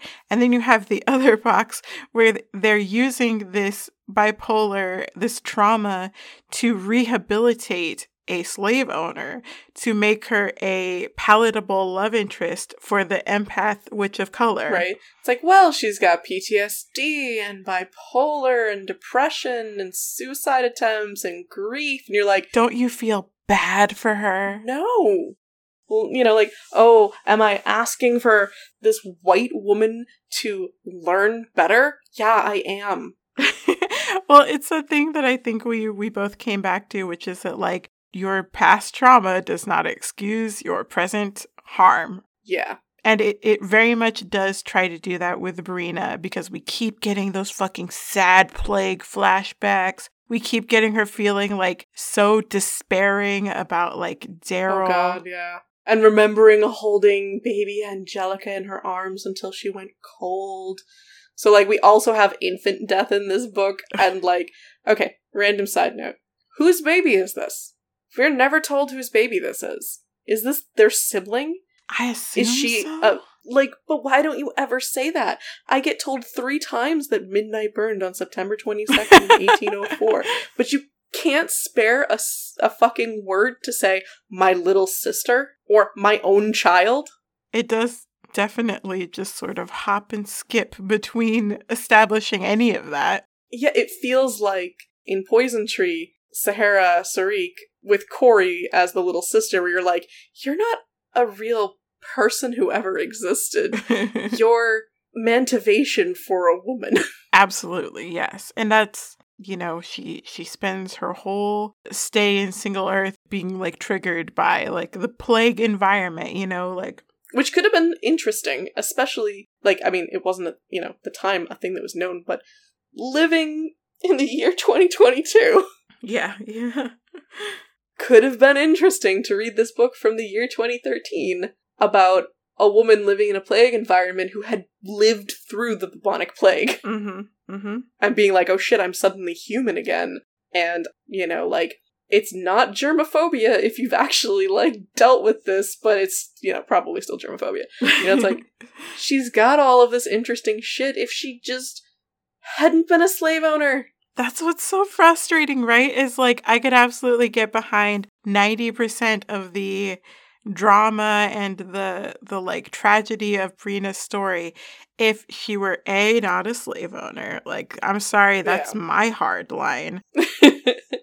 I've got a hard limit, and it's you actually enslaving people. Right, like, you talk about, like, moving on from your past, whatever you want. Slave owning, that's my line. And if Brina weren't so fucking flagrantly defensive of it. Yeah. Her fucking white feminist bullshit. Oh my God. It oozes off the page. And you look at it and go, I understand where these, like, antebellum South and whatever, where these white ladies, how they acted. I see it. I get it now. Which is wild because the author is from New England and Brina is a French woman. So how are you going to be having this Daughters of the American Confederacy shit coming from this character? Daughters of the American Midnight Society. So true. Brina is absolutely their fucking founding member and only member. Right. Being like, no. What would they even do without us? Oh my God. I'm like, I don't know. Well, but they're not living beings. I mean, they don't know how to choose for themselves. Like, so fucking try. Have you fucking tried? Has anyone fucking tried? Not in canon. That's its own separate issue we could also address. But first, Ollie, do you want to have a white, liberal, slave-owning debate? Do I want to? Yes. I'm asking, do you, Ollie, the human being, this is being recorded, you can never take it back. Do you want to argue in favor of complicity? Oh, do I want slavery? to argue in favor of a white liberal slave-owning woman? God, no. Well, too bad. I thought you were asking if I wanted to have a friendly debate because I wouldn't know how to be on that side. No, I'm asking if you want to do a dramatic reading.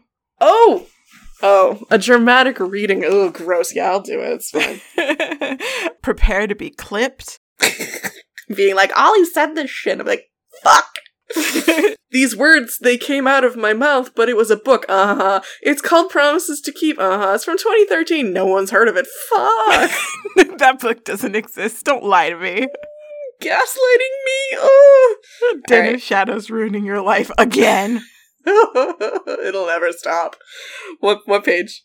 It is on chapter 20. It's like 2 pages in. My Kindle doesn't do pages. That's 23. So, you know. Okay, yeah.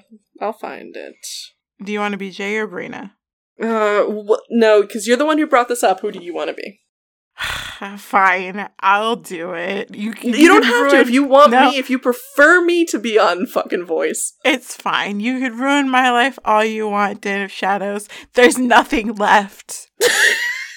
Isn't that what it fucking feels like? You've taken like, what are you going to take from me? me? I live in a basement. You gotta watch out. You've got a dog. It's true. Listen, you can take everything you want, but you will never take my dog. Yeah, it's true. It's true. But you know what they can come for from me? My books. Please take these books. It's true. It'll just be like, oh, you came to, here you go. Just, they're in a box. You can have like, them. I see. You're here for the stuff. There you go. Okay. So. All right. Lovely world you lived in. It was lovely. There were ugly parts to it, but the same can be said of any civilization, even today. I don't think enslaving and torturing helpless humans, shapeshifters, and witches compares to anything we have today. You live comfortably in one of the wealthiest nations in the world. You live on the bones of your ancestors, who were eradicated by the Oh, he is native, isn't he? Oh, shit. Yep. Wow, okay. You live on the bones of your own ancestors who were eradicated by the expanding white populations. The food you eat, the clothes you wear, and the toys you buy are often made across the oceans by nameless, faceless workers living in conditions you would find intolerable. I try. For years, I was one of the poor, starving on the streets. Oh no, she was a poor. Then I was offered a chance to be immortal and a lady. If you have never needed to sell your body just to get out of the rain for an hour, do not think to judge me or my brother for what we chose. But you and they and we don't.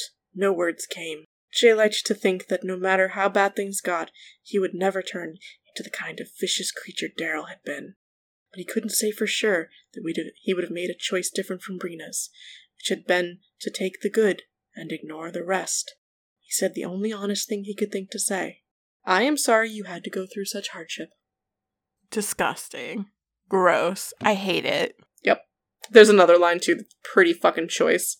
This might have been the worst since it was coming from a woman famous for being so oblivious that she starved her slaves when she lost track of time. Like, that's just like mixed in there in the middle of this fucking white feminist bullshit. That's the thing, right? And they do it again later on. Not about that specific topic, I don't think. But, yeah, let's find it.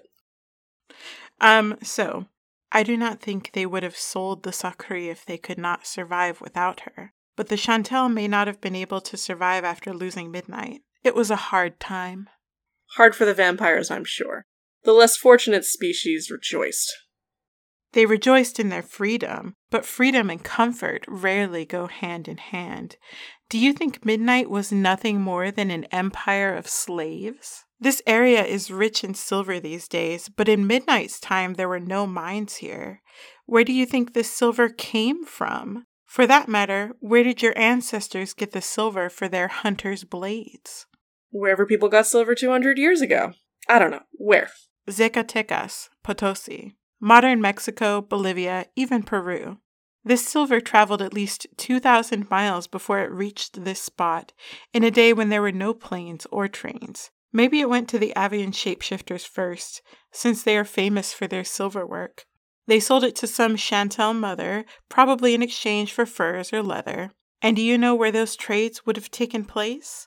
In an age when few humans traveled 100 miles from their homes, Midnight had minds that remembered the great empires of Aztecs, the Romans, and the Chinese.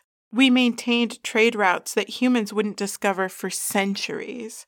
Your kind might not have openly purchased Midnight's tainted goods, but I guarantee that you prospered from it even while you tried to kill us.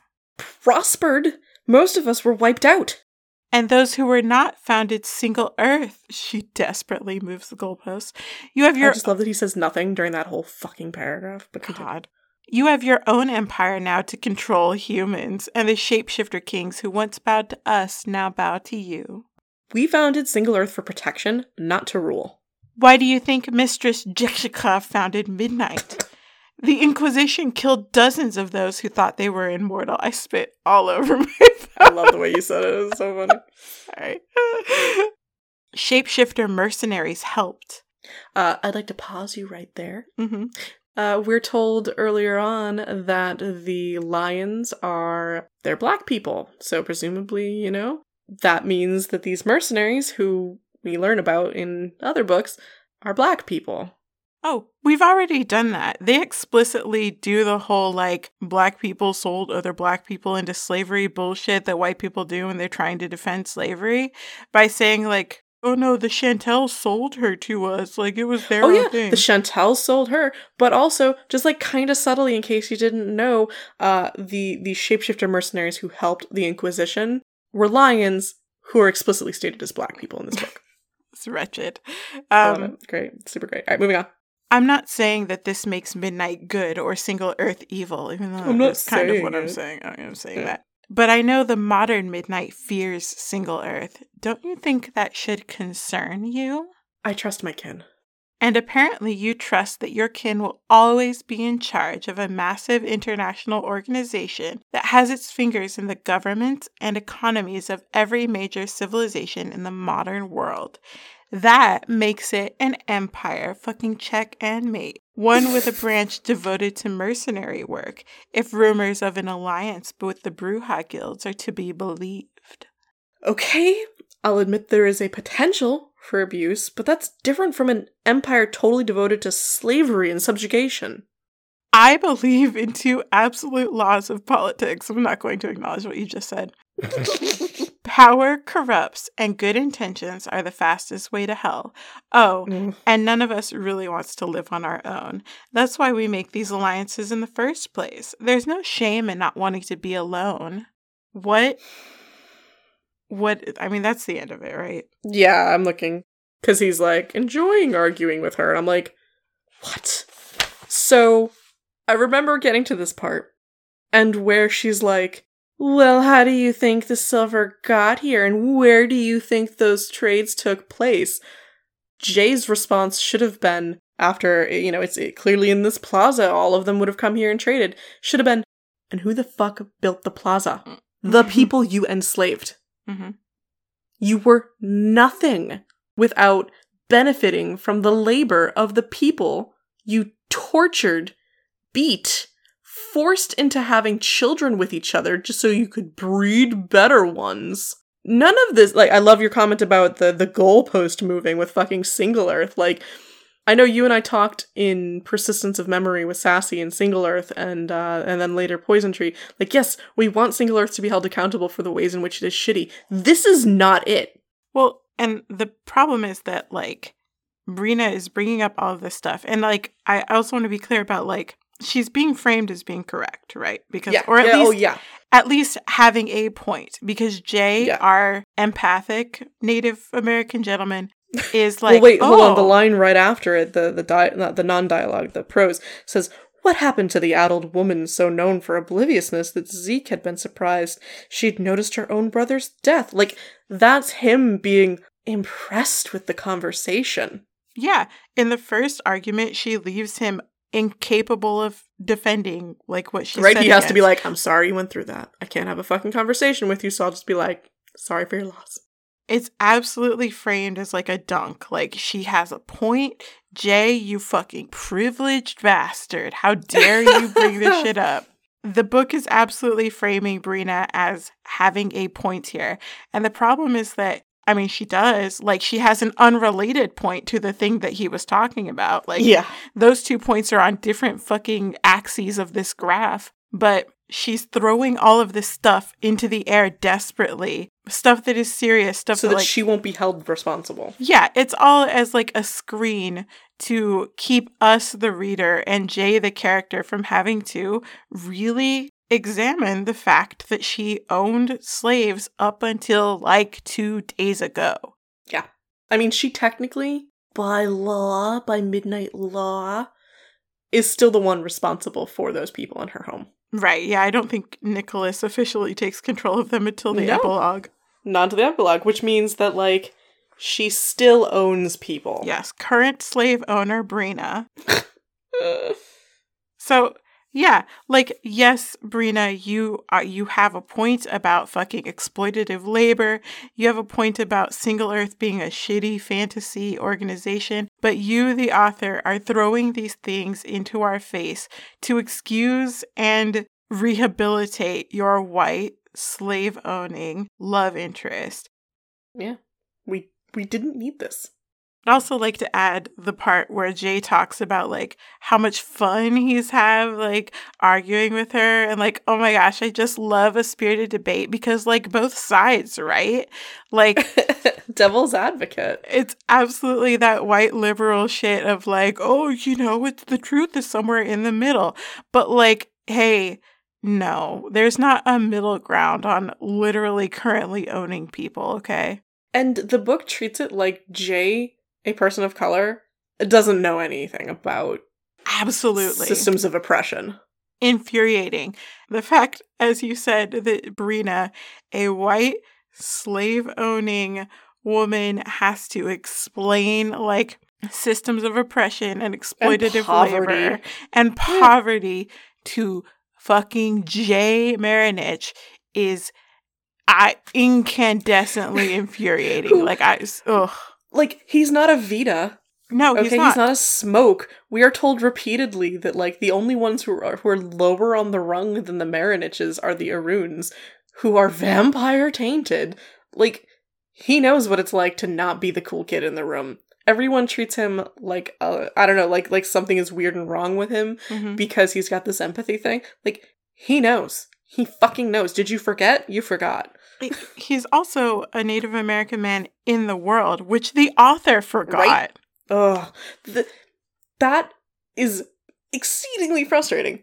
Because you don't just spend your whole time hanging out with nice group people. You have to encounter everyday humans who don't know about that world. Mm-hmm. Like, you work with Single Earth. You've probably ever encountered racism. I doubt this 19 or 20-year-old young man hasn't. It makes when she has these fucking info dump, word vomit bullshit feel like, no, there's just no way. He hasn't experienced this. What is she doing? Why is she telling him this? She's making herself look like an ass. Oh my god, he's excited about the conversation? Fuck! Yeah, it's real gross. It's just a gross use of this character to do this to this other character. Yeah. Okay, I want to do one last bit of evidence to the court.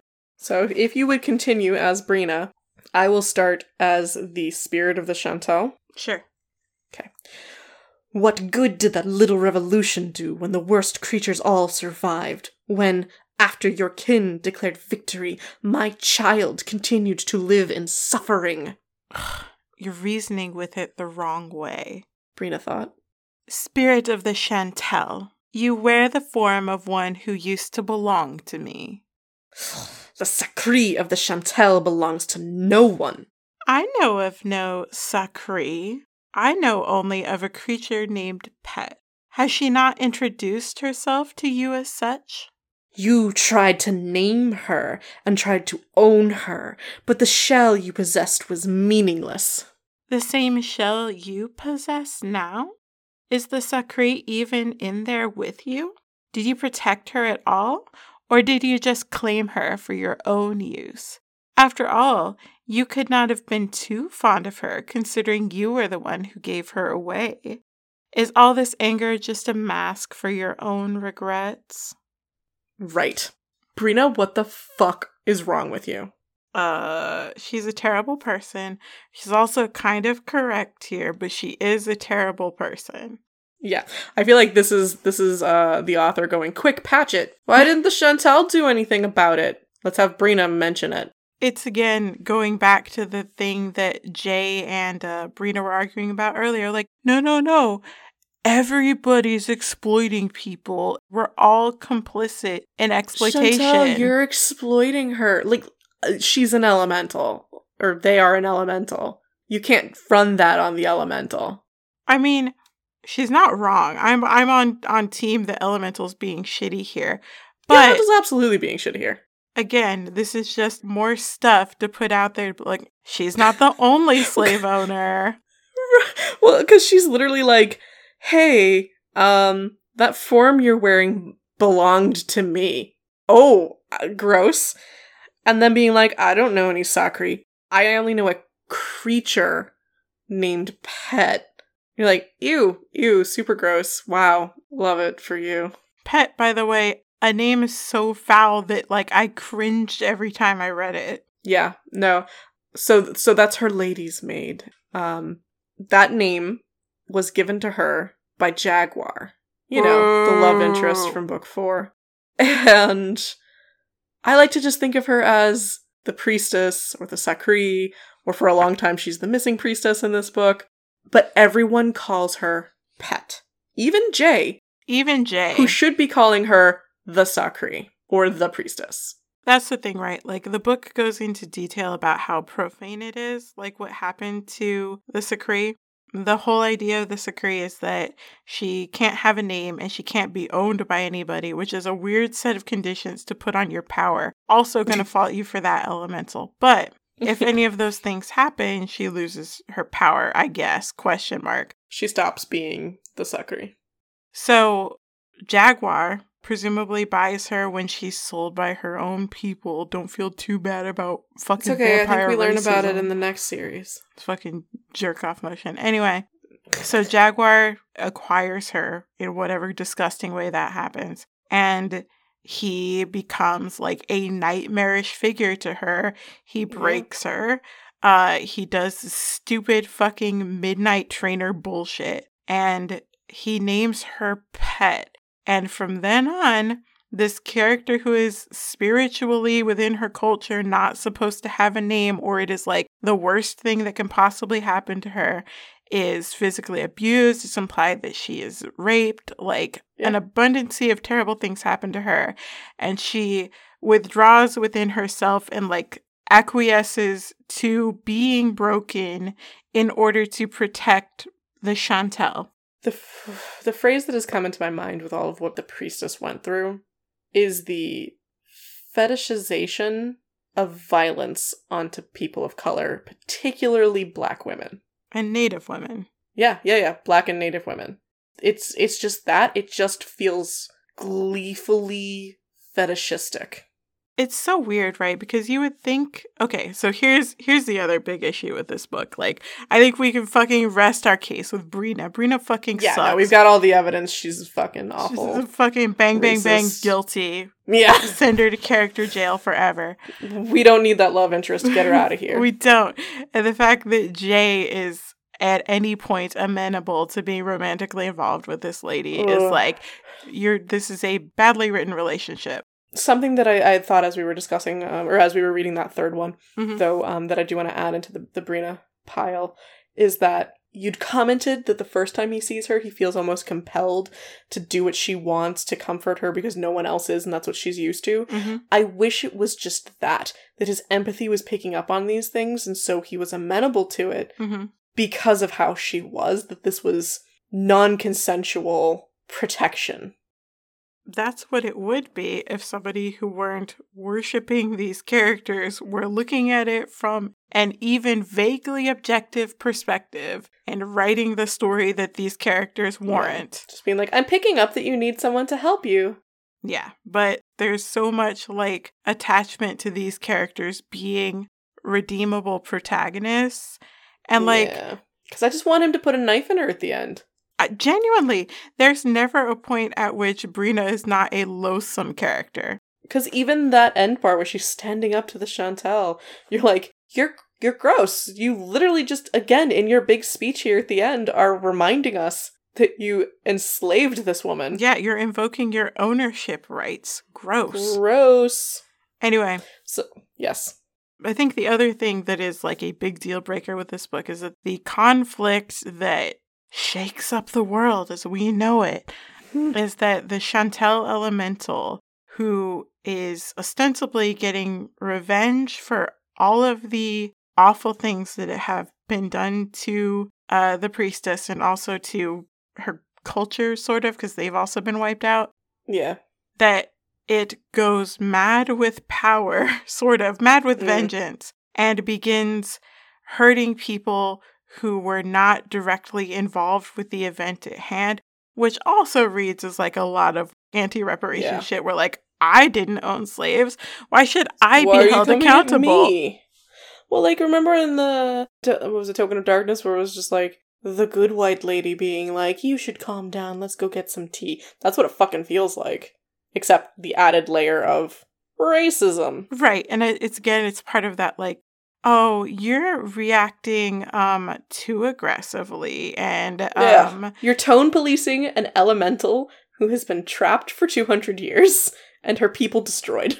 Yes, absolutely. 100%. The final conflict hinges on us being on the side of the people who want to keep this elemental from getting revenge that, like, honestly, I was here for it. Yeah, fucking murder all of them. In the second segment, once, the elemental was introduced, I was like, oh shit, that's great. They're gonna destroy Leona.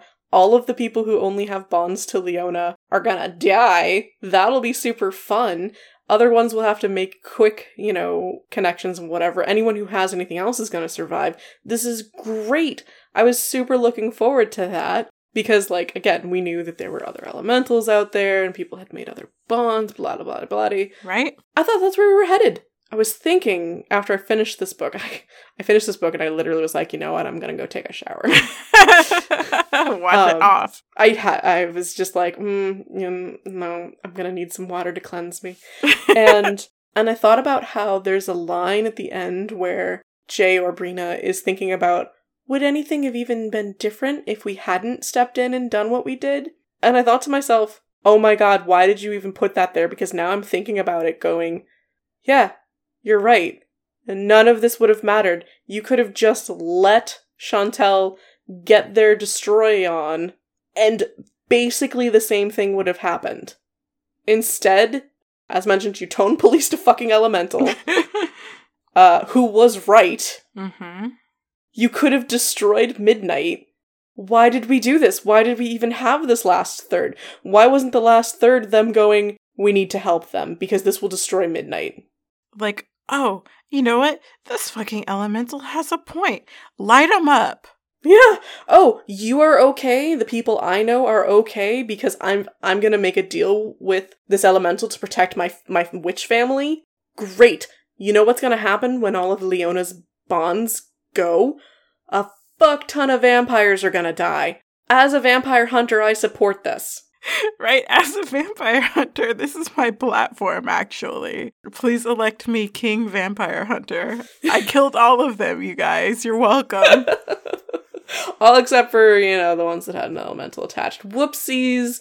But the ones who run Midnight have an elemental attached. Ugh. Okay, well, we have to talk about how there aren't any actually consequences, but there's no fucking consequences for Jessica's brood ever. I would like to okay, so here's my thesis for this book. So you have tone policing the elemental, who, if we can just remind everybody, is exacting revenge on the descendants of the elemental who allowed Midnight to sort of be a thing, right? Mm-hmm.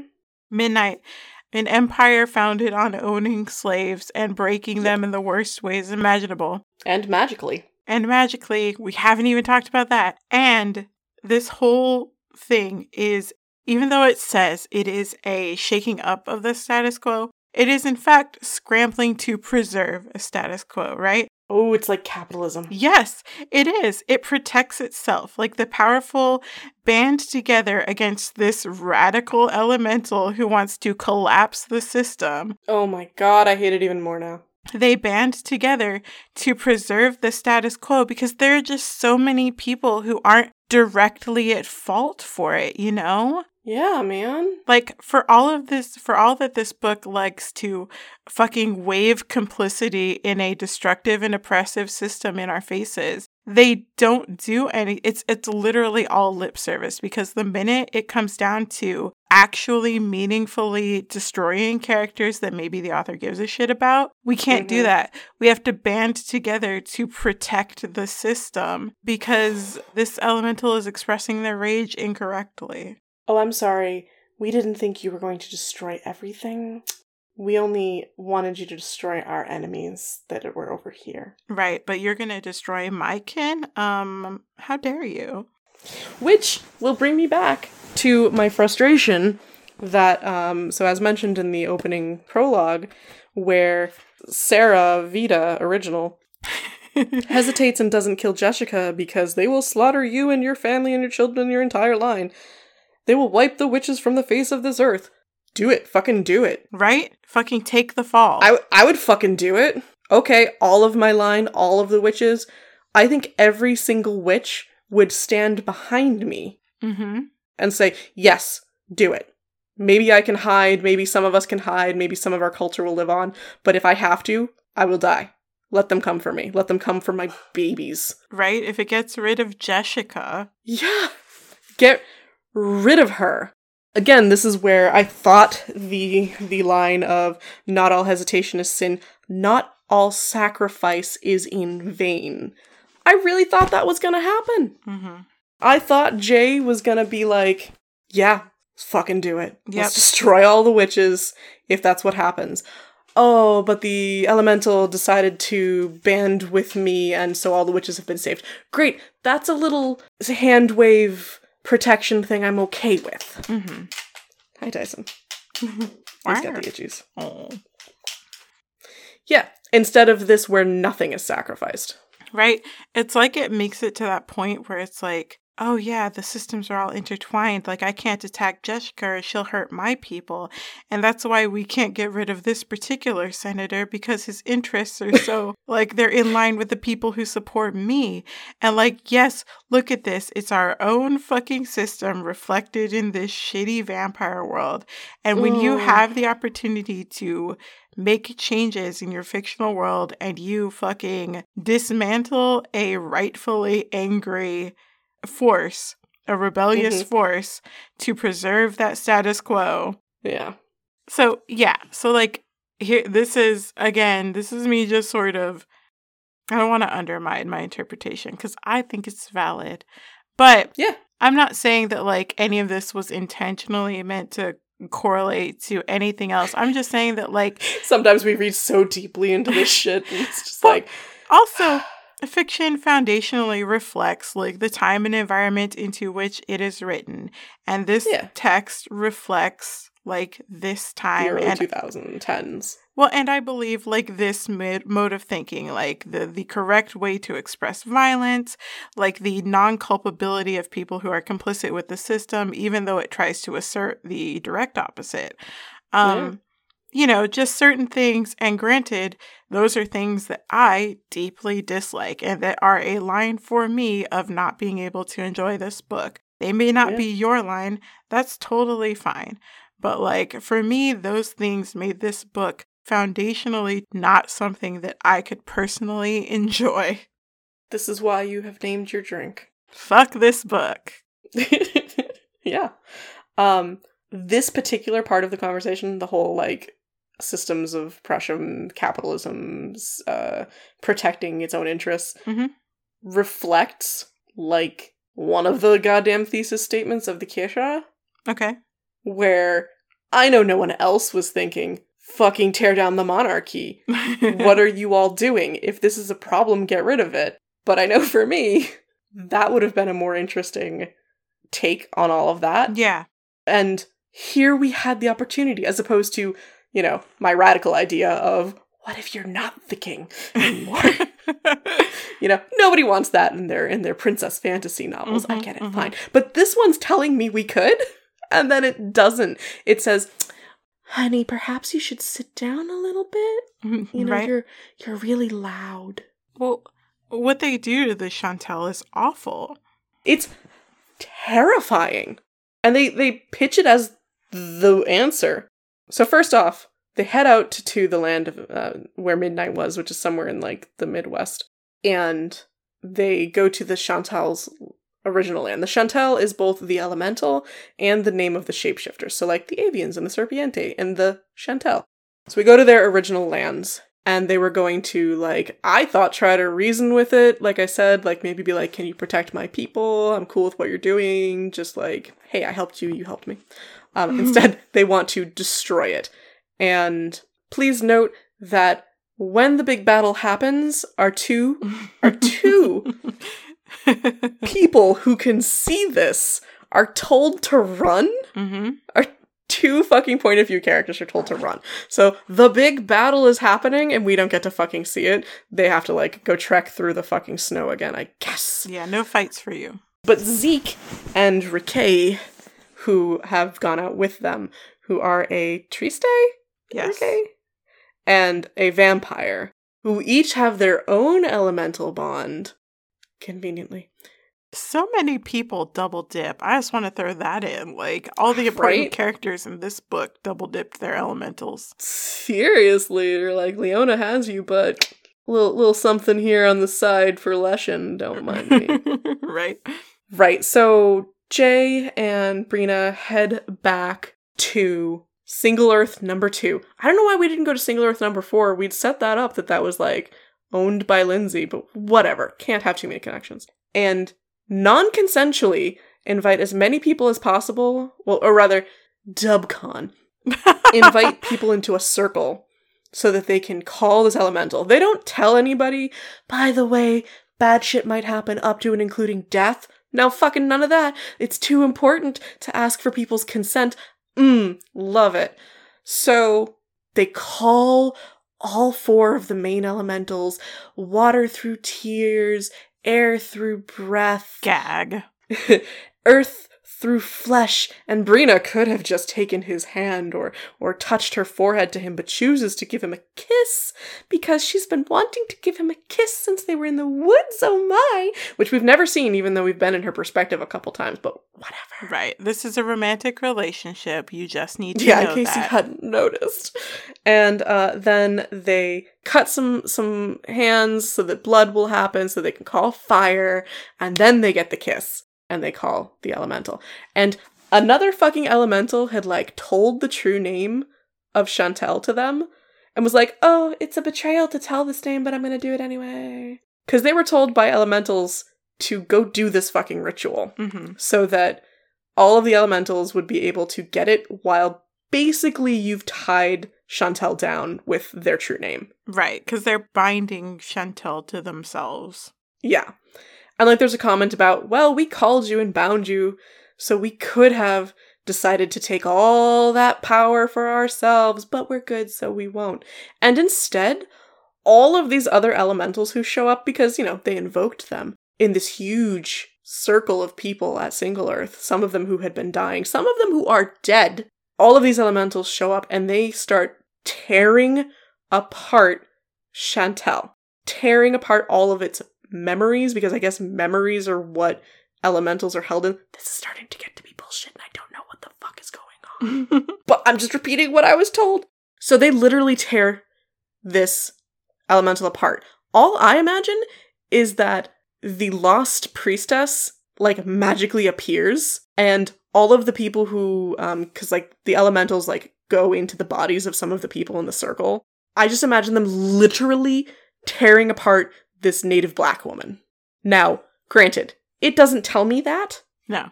but what am I supposed to think? You don't tell me, here's the elemental in its rawest form where it is, like dirt or something. You just call it Chantal. You say it shows up. The descriptions are pretty rough just from like a metaphysical thing, right? So like they constrict creating a noose that strangled the Chantal elemental, siphoning its powers away. They stole its memories, all of the thoughts that gave it form, ripping them away like children tearing paper off of Christmas presents. I know I said to you, it's like fucking Cinderella where the two stepsisters start tearing apart her dress so she can't go to the ball. It feels more violent than that because when they're... Well, yes, no, for sure. It's way more violent. But just that scene, that feeling of like, yeah, fuck you, you can't have nice things. Well, right, because when they're done, the only thing that's left, like the elemental is not dead. It's just a child. It's reborn, you see. So it's like a good thing because it gets to start over without all of that pesky... And not be so angry. Yeah, the pesky rebellion and rage that were threatening the system. So, this is the point where I would like to say the priestess, the one who was enslaved for more than 200 years because she was, enslaved by Jaguar as well, never says anything on screen. She doesn't get her revenge. Nope, would love to see her rip Jaguar into pieces. Right? That would have been the first thing I would have done. Yeah, really. As the fucking Chantal elemental being like, where's he at? Oh, I don't care who he's connected to. That one's going down. Yeah. Because we know that she turned Brina into a human, being like, fuck you, you're not immortal anymore. You're human now. Good luck. But that's it, we don't get any closure for this character. She is a pointless lamp. Absolutely. She's just a slave lamp. She's a sock that the Chantal wears. Yeah, people just put her on and make her do shit. Like, where is the Sakri standing where the elemental was, breathing free, having her mind back to herself, looking at this tiny elemental and taking it on and going, I will protect it again. And being like, fuck you, Brina. Why didn't this native black woman get her story arc? If the second part was so much about destroying Midnight and protecting this priestess, why didn't we get that? You can have the third arc where it's like, oh shit, we've got to, I don't like it, we've discussed, but we've got to take down this angry elemental who's being too loud. Fine. But could you at least wrap up the arc of part 2? That's how you know, right? Like, that's how you know. The book doesn't care. The book doesn't care about the Sakri or the harm that's been done to this priestess, even though it... Absolutely not. ...gleefully, recounts... It pretends to. It uses that trauma to, impress upon Jay, how awful it's been for her. But it doesn't care... Like I said, it's that fetishistic glee about her pain. Yeah. It doesn't care about her as a character, because if you actually had to care about her as a character, then you could not possibly have Brina in this. No. She couldn't be your love interest at the very least. So that character that has canonically, that the book will tell you has suffered terribly, is sacrificed on the altar of this white woman being a palatable love interest. The book is telling you where its priorities are. Yeah, it's in Brina's redemption. She is Artemis of the Hunt. Oh, fuck this. Ugh. I forgot about that. I hate this so much because they frame Brina's arc. We haven't mentioned this, and I'm not going to go on about it, but I do want to say we don't have enough time. They frame Brina's arc as one of oh, I was once a maiden, a lady who nobody believed could stand on her own 2 feet, that everybody treated as a child, but I want to move out of that and become my own woman. And that fucking self-empowerment bullshit. And you just have to stand there and being like, you are a fucking slave owner. Fuck you. Do not spin this into a story of female self-empowerment, because that's gross. And also, again, showing where your priorities are. Yep. Oh, something I did want to mention. I was just looking through my notes. You mentioned that the elementals towards the Chantal made a noose. Again, I would like to remind people, this is a black woman. The Chantel itself, if not literally in the form of the Sakri, this thing is indigenous by its very nature, and you are lynching it. Cool, great, love it. Right? You're like, hey, we're gonna tear apart the body of this dead tribe, and again, that's awful because they should not be. We're just gonna take the last remnants of this tribe and use its body to make everybody else better. Right, to make all of these fucking vampires okay. Like, yeah. Vampires, man. Like, I get, like, we all love vampires. I love vampires. You love vampires. We all love vampires, right? But, like... They're fun. Fuck them. You know? Yeah. Like, if they can't stand on their own 2 feet, let them die. Let them go. They had their time. They lived a good life. If they couldn't do it in hundreds of years, if they couldn't sort their shit out, they do not deserve more time. The smart ones made a secondary deal. If the rest of them haven't, that was their folly. Right? I didn't know. Wah wah boo hoo. Right. You had a good life. Die. It's your time. Right. Goodbye.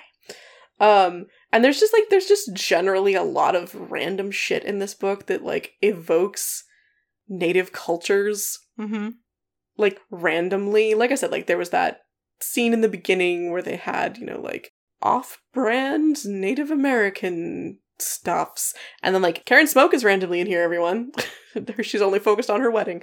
She uses Colors of the Wind from Disney's Pocahontas for her wedding march. I know at one point, like Prina mentions some native from Mexico story that she wants to like paint, and I'm just like, why is there so much of this? There's just this, hey, I want to have it here without paying any fucking respect. It can't be accidental, right? That has to be like tied into fucking Jay being indigenous himself. Like this all has to tie together, so. But in like a dumb way, because as we mentioned, it comes to a bad conclusion. Yeah. And doesn't pay any respect to the middle arc. Speaking of, I wanted to say, so like the last line of the book, I feel like we can all kind of kind of get down on this, right? Like this is how you close your book, as we have established in other Amy books. This is sort of like where you say, like, in conclusion, you know, Paris was the greatest city of the 18th century, whatever. So this is the very end of the book. She knew that Daryl's Lady with a Falcon on her fist, that's the last work of Lord fucking Daryl Deeper Farts. Remember the guy who enslaved our protagonist? Right, from Midnight Predator. You know how he was like a stand-in for an abusive boyfriend? Anyway, she knew that had stood in the front hall this year. Zeke had already told her how it had stopped Jay cold as he had examined it, as if unsure whether he could love it for its beauty or should hate it for its creator. All right, I'm full fucking red stringing this, Ollie. Is Amy talking about America? Can we love it for its beauty or should we hate it for its creation? Or for the way it was created? Is this it? Does this tie in all of the, like, indigenous imagery, the shit with the Chantel, all about, like, midnight and the complicity in the system? Like, is this what we're talking about? I'll go further and just be like, can you love this book for its racism? Or should you hate its creator? I'm just saying, if you wrote this book and this was the line you went out on, I feel like you're just confirming all of the things that, like, I've been worried about. All the stuff you're like, I hope that's not that. You're like, I thought maybe that was accidental. And now I'm feeling like maybe it wasn't. And now I'm, like, real uncomfortable with this. And this is the line you go out on for your Den of Shadows series. This is what you go out on 10 books. Like, sure, you know that you've got 3 more coming, but those books take place in the late 1700s, early 1800s, America, in original midnight. Mm-hmm. You know, your slave empire. Yeah, that's where you're gonna go with this. You're going from here to there. Why? Just why? I don't know. Ollie, I think one last thing we should mention, and this is almost like the post-credit scene. Oh, yeah. The 5 post-credit scenes? No. I mean, do you want to talk about those? Because I'm actually talking about a thing as a transition into Midnight, the series. Let's talk about that after, because I have some stuff that I want to chat about. I'm going to run through this, and then also we should probably chat briefly about the post-credit scenes of the book itself. Okay, so in the post-credits scene, we don't get to know anything about what happens to Jessica, the Mistress of Midnight, and all of her trainers. Last we'd heard in book 4, Turquoise and Raven had been hired to go do a stab, and, like, presumably all of the problems of her still existed for 18 months. Like, nobody knows what happened to her, but she's spoken of as if she is still alive. Mm-hmm. Like, they don't even give a moment in the ending for us to know what happened to them. Or any of the trainers. None of the trainers, not Jaguar, not Gabriel, none of them. But we know that Jessica was bound to Leshen, the Earth Elemental, before she was changed. And so therefore it's like a sly reveal that Zeke is one of her line, even though he pretends he's from Mira's line. And it's been kept a secret, blah, blah, blah. But really, we don't even see what happens to them. Nobody who is nearby them sees them, like, having a bad time and decides to do a stab. The motherfuckers who were the whole reason that this fucking elemental went postal? Why did we never see inside New Midnight? Because then we would have to think about how Jaguar is the love interest in Midnight Predator. It just doesn't make any sense. We should have seen the fucking destruction of, like, a human who wasn't broken going through and being like, oh my god, they're gone. They're gone. All of these people. I saw so-and-so escape, I assume, but they just keeled over and started, I don't know, foaming at the mouth. I'm free. No, it's because this book does not have room for the justified vengeance that the fucking characters actually deserve. The fact that Midnight is the whole focus of this fucking elemental's, like, or the impetus. It's not the focus. Yeah. Leona is the focus. But the impetus for this elemental's rage, and we never see, like, the consequences of it. Again, you're showing your priorities. Yeah. And then I've got one, like, really super personal quibble. Mm-hmm. My girl Karen is really planning a New Year's Eve wedding. So rude. I find that's just utterly rude when people put their weddings on holidays. I mean, just like, fuck you. I've got better shit to do. It's my holiday. How dare you ask me to take my holiday and make it about your wedding? You know what, Karen? I'm marking no on your invitation. Yeah, I'm not showing up. I love New Year's Eve. Fuck you. I'm throwing my own New Year's Eve party. Piss off. And the fact that it's like a week before the wedding and they're still planning like cake and seating charts, that doesn't seem right to me. Like that just doesn't seem right to me. It's also a very rushed wedding because it was only announced in the technically canon but not anywhere you can find it in a book inbox of Diana Smoke, mm-hmm. which happened over the course of a month after All Just Glass, and took place through, like, right before Poison Tree. Mm-hmm. So that's, like, from November 2nd until December. So, like, you just announced it 2 months ago. Right, we're getting married right now. Like, are you pregnant? Because otherwise I don't know why, especially if you've been together for a while, you're rushing this. I like the idea that the witches are, like, matriarchal in every other sense, but, like, have a baby out of wedlock? No. Not in my house. No. Karen put not a in ring Hasana on Smoke's house. Yeah. So that was just, like, really particularly strange to me. Like, I'm glad we get to see Karen, but Jeremy comes out of nowhere, and he's a fine character. Like, he's a human, and he seems fine. But, Karen didn't get nearly the amount of scenes she deserved for a character that I fucking loved in the 2 other books we saw her in. Yeah. For her plot to be, and now she's focused on getting married. I'm just like, come here, I need to smack you. I think that's all, because I think we've talked about everything else. Okay. Let's talk about the promises to keep endings. Okay. So as mentioned, we don't get to know about anyone who's actually fucking important. Instead, we get to learn that Kaleo is still fucking Kaleo. Out of all of the fucking vampires, Kaleo, who was the antagonist in Shattered Mirror and tortured Christine just because he didn't like Nicholas, who embraced Brina, who embraced every random artist who he just thinks about what he wants to, who stole Lila Light from her family, even though she was a witch and didn't fucking want that. Kaleo. Yep. We learn he's still alive, and Theron. Well, and the only function there, right, is to cap off Brina's story, because Brina ends the story as human, but witch, ? And Kaleo, who he is just there to say, no, I will not change Brina. She will probably live the rest of her life as a human, because as we all know, turning into a vampire made her a Drusilla, and I'm not about that life anymore. Right. And it literally is Theron being like, she'll die, and Kaleo being like, nothing beautiful lasts forever. And then also to establish the big magical switcheroo. Now, Tizoc Theron has fire powers. Cool. Did we know this character before? No, we did not. We didn't. We've never seen him. We see him 2 books from now in a different series. Who cares about him? Once again, he is a website Easter egg. Yeah, cool. Then we go to New Mayhem, where we see Fala. Okay, I did like this scene, though.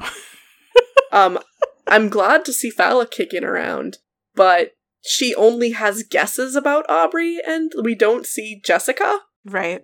That's a big fuck you to Demon in My View people. It really is, and we don't see Rasika.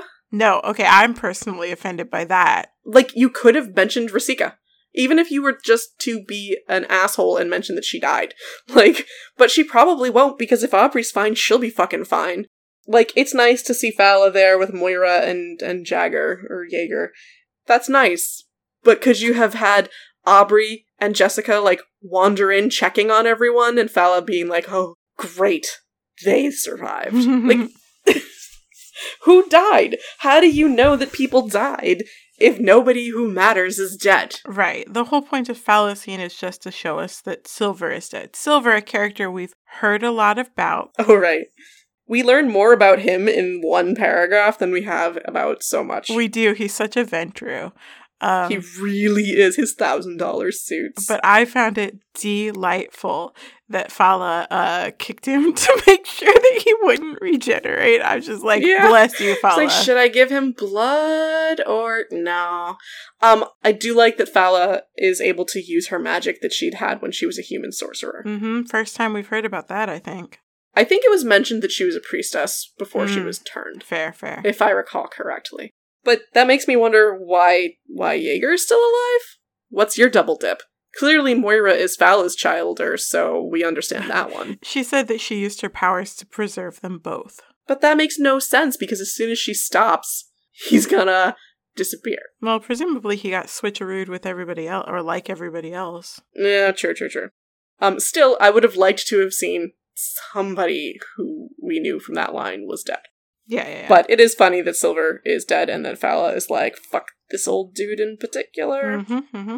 Alright, then we go to Maryland, where we've never seen any of these people, but alright, I'll give it a pass.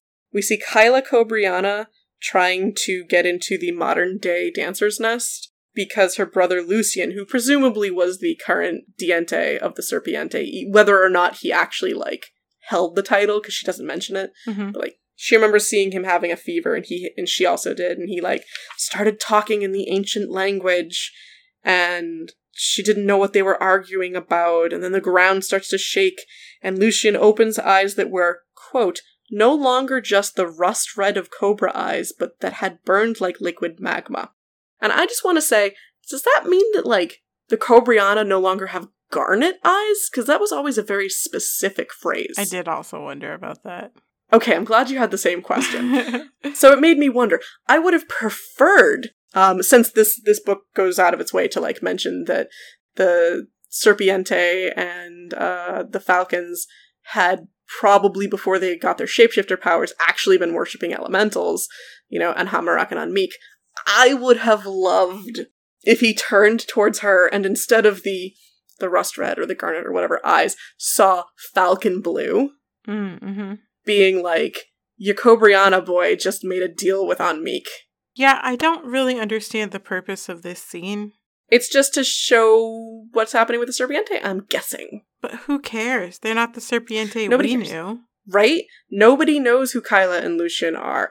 Unless you were specifically planning on doing a book about them, they've never fucking come up. Yeah, and it's not like, and that's only half. Like, if you're going to bookend, like, all of your previous books, right? Which you aren't, because you don't. No, because you didn't tell us about Rasika. If that's the point of this scene, then, like, why do we not also see, like, what's happening with the Avians? This just feels so random. Why don't we see the Falcon Island sinking? Anything. So, yeah, I would have preferred to, if that was there, see more shapeshifter stuff, and also for the eyes to just be something different, just be someone else popping in and being like, hey, I'm taking an opportunity here. Mm-hmm. You've now got, violet blue eyes, and you shouldn't because you're a Cobriana. That would have been neat and felt like a switch. As it is for readers of this, even for in-depth readers of this series, like, all you have is the name Cobriana. That's all that exists in this epilogue. Yeah. Then we move on to one I don't want to talk very much about because it's fucking Ryan. For some reason, we have to go check in the Liqueur Manor. All right. Piss off. Don't care. I do want to note that I do think it's funny that they low-key dunk on Samantha by saying, like, she was not a powerful enough elemental to be involved in this battle, and in fact, knew absolutely nothing about what was going on. Right, she can't fucking help. There was, like, a line earlier on, too, about, like, Jay trying to find sorcerers, and he'd, like, gotten off the phone with some assistant named Cooper, and I'm like, oh, look at your little Easter egg nobody cares about. Right. Then, the final scene in a coffee shop in Boston with the three known as the Wild Cards. Who is calling you the Wild Cards, and why? The website. Why does it matter? The website is calling them the Wild Cards. It's literally it. And it's Raquel, who we saw, and Zeke, who we saw, who each had different elementals. Zeke had an earth elemental, I think. Mm-hmm. And Raquel had some... What does it call it? It's an angst elemental. Basically, yeah. Of agony and rage. They make her sound like she's really some hot shit, and then she's barely in this book. Yeah. It's interesting that Zeke should have been able to survive now on, like, touch. Mm-hmm. But we don't lean into that much. And then Renna, Renegade? Mm-hmm. Author insert, is there, and she, as always, the others had been involved in the story, and she was left to write it. And her powers had changed. This is the most try-hard shit, and I love it. Mm-hmm. Her powers had changed, she thought, but who could really tell? She had been born in a run witch, tainted by vampires, partially trained as a triste, and now possessed more than one strain of shapeshifter power. All of that had been jumbled and reassembled. It would be fun to see what happened next. That's the Den of Shadows. That's a fucking character that you build with your fucking character sheet. That is. I have played this game for 10 years. Oh my god. And I'm going to tell you all now, I spent all my points on getting these different heritages. I have no functional skills. So I'm just going to sit back here and write what's going on. I am not even a bard. Not even a bard. I am a scribe and a historian. That's all I got for you. So I'll just be following in the back, and if y'all die, I will note it in my book. Bravely run away. But no, I just love that there's no... I mean, I'm sure there's rhyme or reason, but like, just emphasizing... Sure, but do we see it? Emphasizing the fact that one elemental makes you a vampire. Another elemental makes you a witch. Another elemental makes you a shapeshifter. And like the fact that there's nothing inherent to those characters that made them shapeshifters, that made them... we were wondering. Earth elementals make shapeshifters, 'cause flesh, and you can change your flesh. Cool, great. Right? But like, Renna just randomly has some shapeshifter vibes now. Nothing to do with her. Everything to do with the RNG, I guess. Alright. How do you want to do the next bit that you wanted to do? Oh, so when we get back to this author, our next series is going to be Fucking the Maeve Raw, which is all about midnight. And something that is going to come up a lot for us there is going to be the fucking magical slavery of midnight, right? We get a taste of it here. And I just want to put out, like, This book, we talk a lot about like Brina's slaves. Jay interacts with a lot of them. And like the thing that the book keeps hammering home is that they are not people anymore. They have no will. They have no desires. The only thing that they do is respond to commands. Like, we are told this so many times. They're computers. You just input the command. Yeah, but they're pointedly sad and tragic computers, right? Yeah. Jay says this: these poor creatures didn't have impulses anymore. All independent, self-aware thought had been stripped from them. Humans had enslaved humans, but they had never been able to destroy each other's minds and spirits the way a vampiric trainer could. So, that's gross. Yep, I have a little bit from early on when he first encounters one, shall I? Go for it. He ducked out of the way when a pair nearly spun into him and he ran into static, white noise. The mind he faced made Jay feel as though he'd been dunked in an icy lake. Dressed in immaculate black and white, the human before him was apparently one of the help, not a guest. His mind was odd, sterile, still, devoid of emotion and wanting.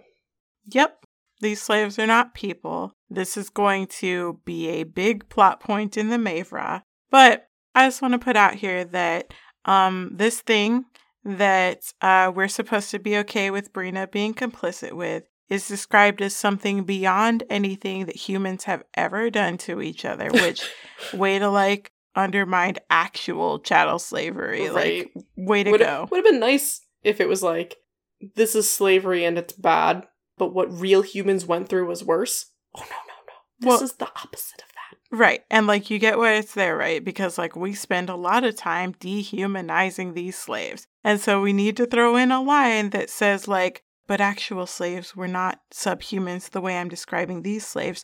This is a special kind of magical slavery, and that's why they're subhuman. It's like, that's worse. You get why that's worse, right? It's not. They're both bad. No, they're both terrible. Both options, not good. Maybe we should have taken this book apart from the bricks. But yeah, like you did Midnight. If only. The bricks are still there. Burning. So, the idea that Midnight and its slavery can simultaneously be worse than anything that has ever happened in human history, but also roughly comparable to like exploitative like sweatshop labor, just sort of shows you like the way that this book shifts its fucking establishment of reality. Yeah, and then the fact that it's like Brina is complicit in this. And so we're being asked to forgive her? What are you gonna ask us to do about others? I'm sure we'll find out. I'm not looking forward to that. Like, I think we'll have good time is a not correct word, but you and I will have shit to talk about. And that I look forward to. But I don't look forward to how horrified it's all gonna be. Nope. And the worst part is, I know those characters very well. So well, I get thanked. Oh no. Yeah. Oh no, it's more trauma on Ollie's hands. This is, like, it's not my fault, this shit. But, I mean, if you need to fucking smack someone, you can smack me upside the head. Like, I wasn't around for those books. But I didn't, when I had the chance, ask these questions. Well, you were young, and these were published many years later, and maybe an editor should have asked these questions. Maybe an older adult should have asked these questions. It's true. Right. Somebody get me the list at Delacorte Press. From the year 2010. I got words. Oh, God. Okay, Ollie, would you recommend this book? I can. Absolutely, for one of the first times in a long time, feel as confident as I did in episode 3, season 1, when we talked about Annette Curtis Klaus's terrible take on sideshows. Say no, and I would throw this book in the trash. Because no one should read it. That's how I feel about this one. There is so much wrong with it. It's harder in some ways than Annette Curtis Klaus's book, because that one was just like every page being like, what the fuck, what the fuck, what the fuck. But it's the subtle, insidious, liberal white feminism asking you to be okay with magical slavery, and the way that it asks you to be okay with telling an elemental whose native people and black priestess have been enslaved and destroyed, to be okay with telling that elemental they're wrong and that they need to, like, check how they're angry. It's such a different way, but it's such a no. How about you? Yeah, no, I agree. Fuck this book. It's fundamentally, like, at its core, just not a good premise. And you can't even blame being a kid writing it, because this was written during a nano, like, a couple of years before it was published. So. Yeah. All right, well, we're done. This has been the Return to the Den of Shadows. Ugh. Yep. I'm Ollie. You can find me on Twitter at Olivia Hennis. You can find the podcast there, Backlist Podcast. You can find me on Twitter at endless_run. You can also find the podcast on Patreon, patreon.com/backlistandchill. All right, we love you, and we want you to be okay. So we'll see you next time. We'll see you next time with better books, I swear. All right, bye. Bye.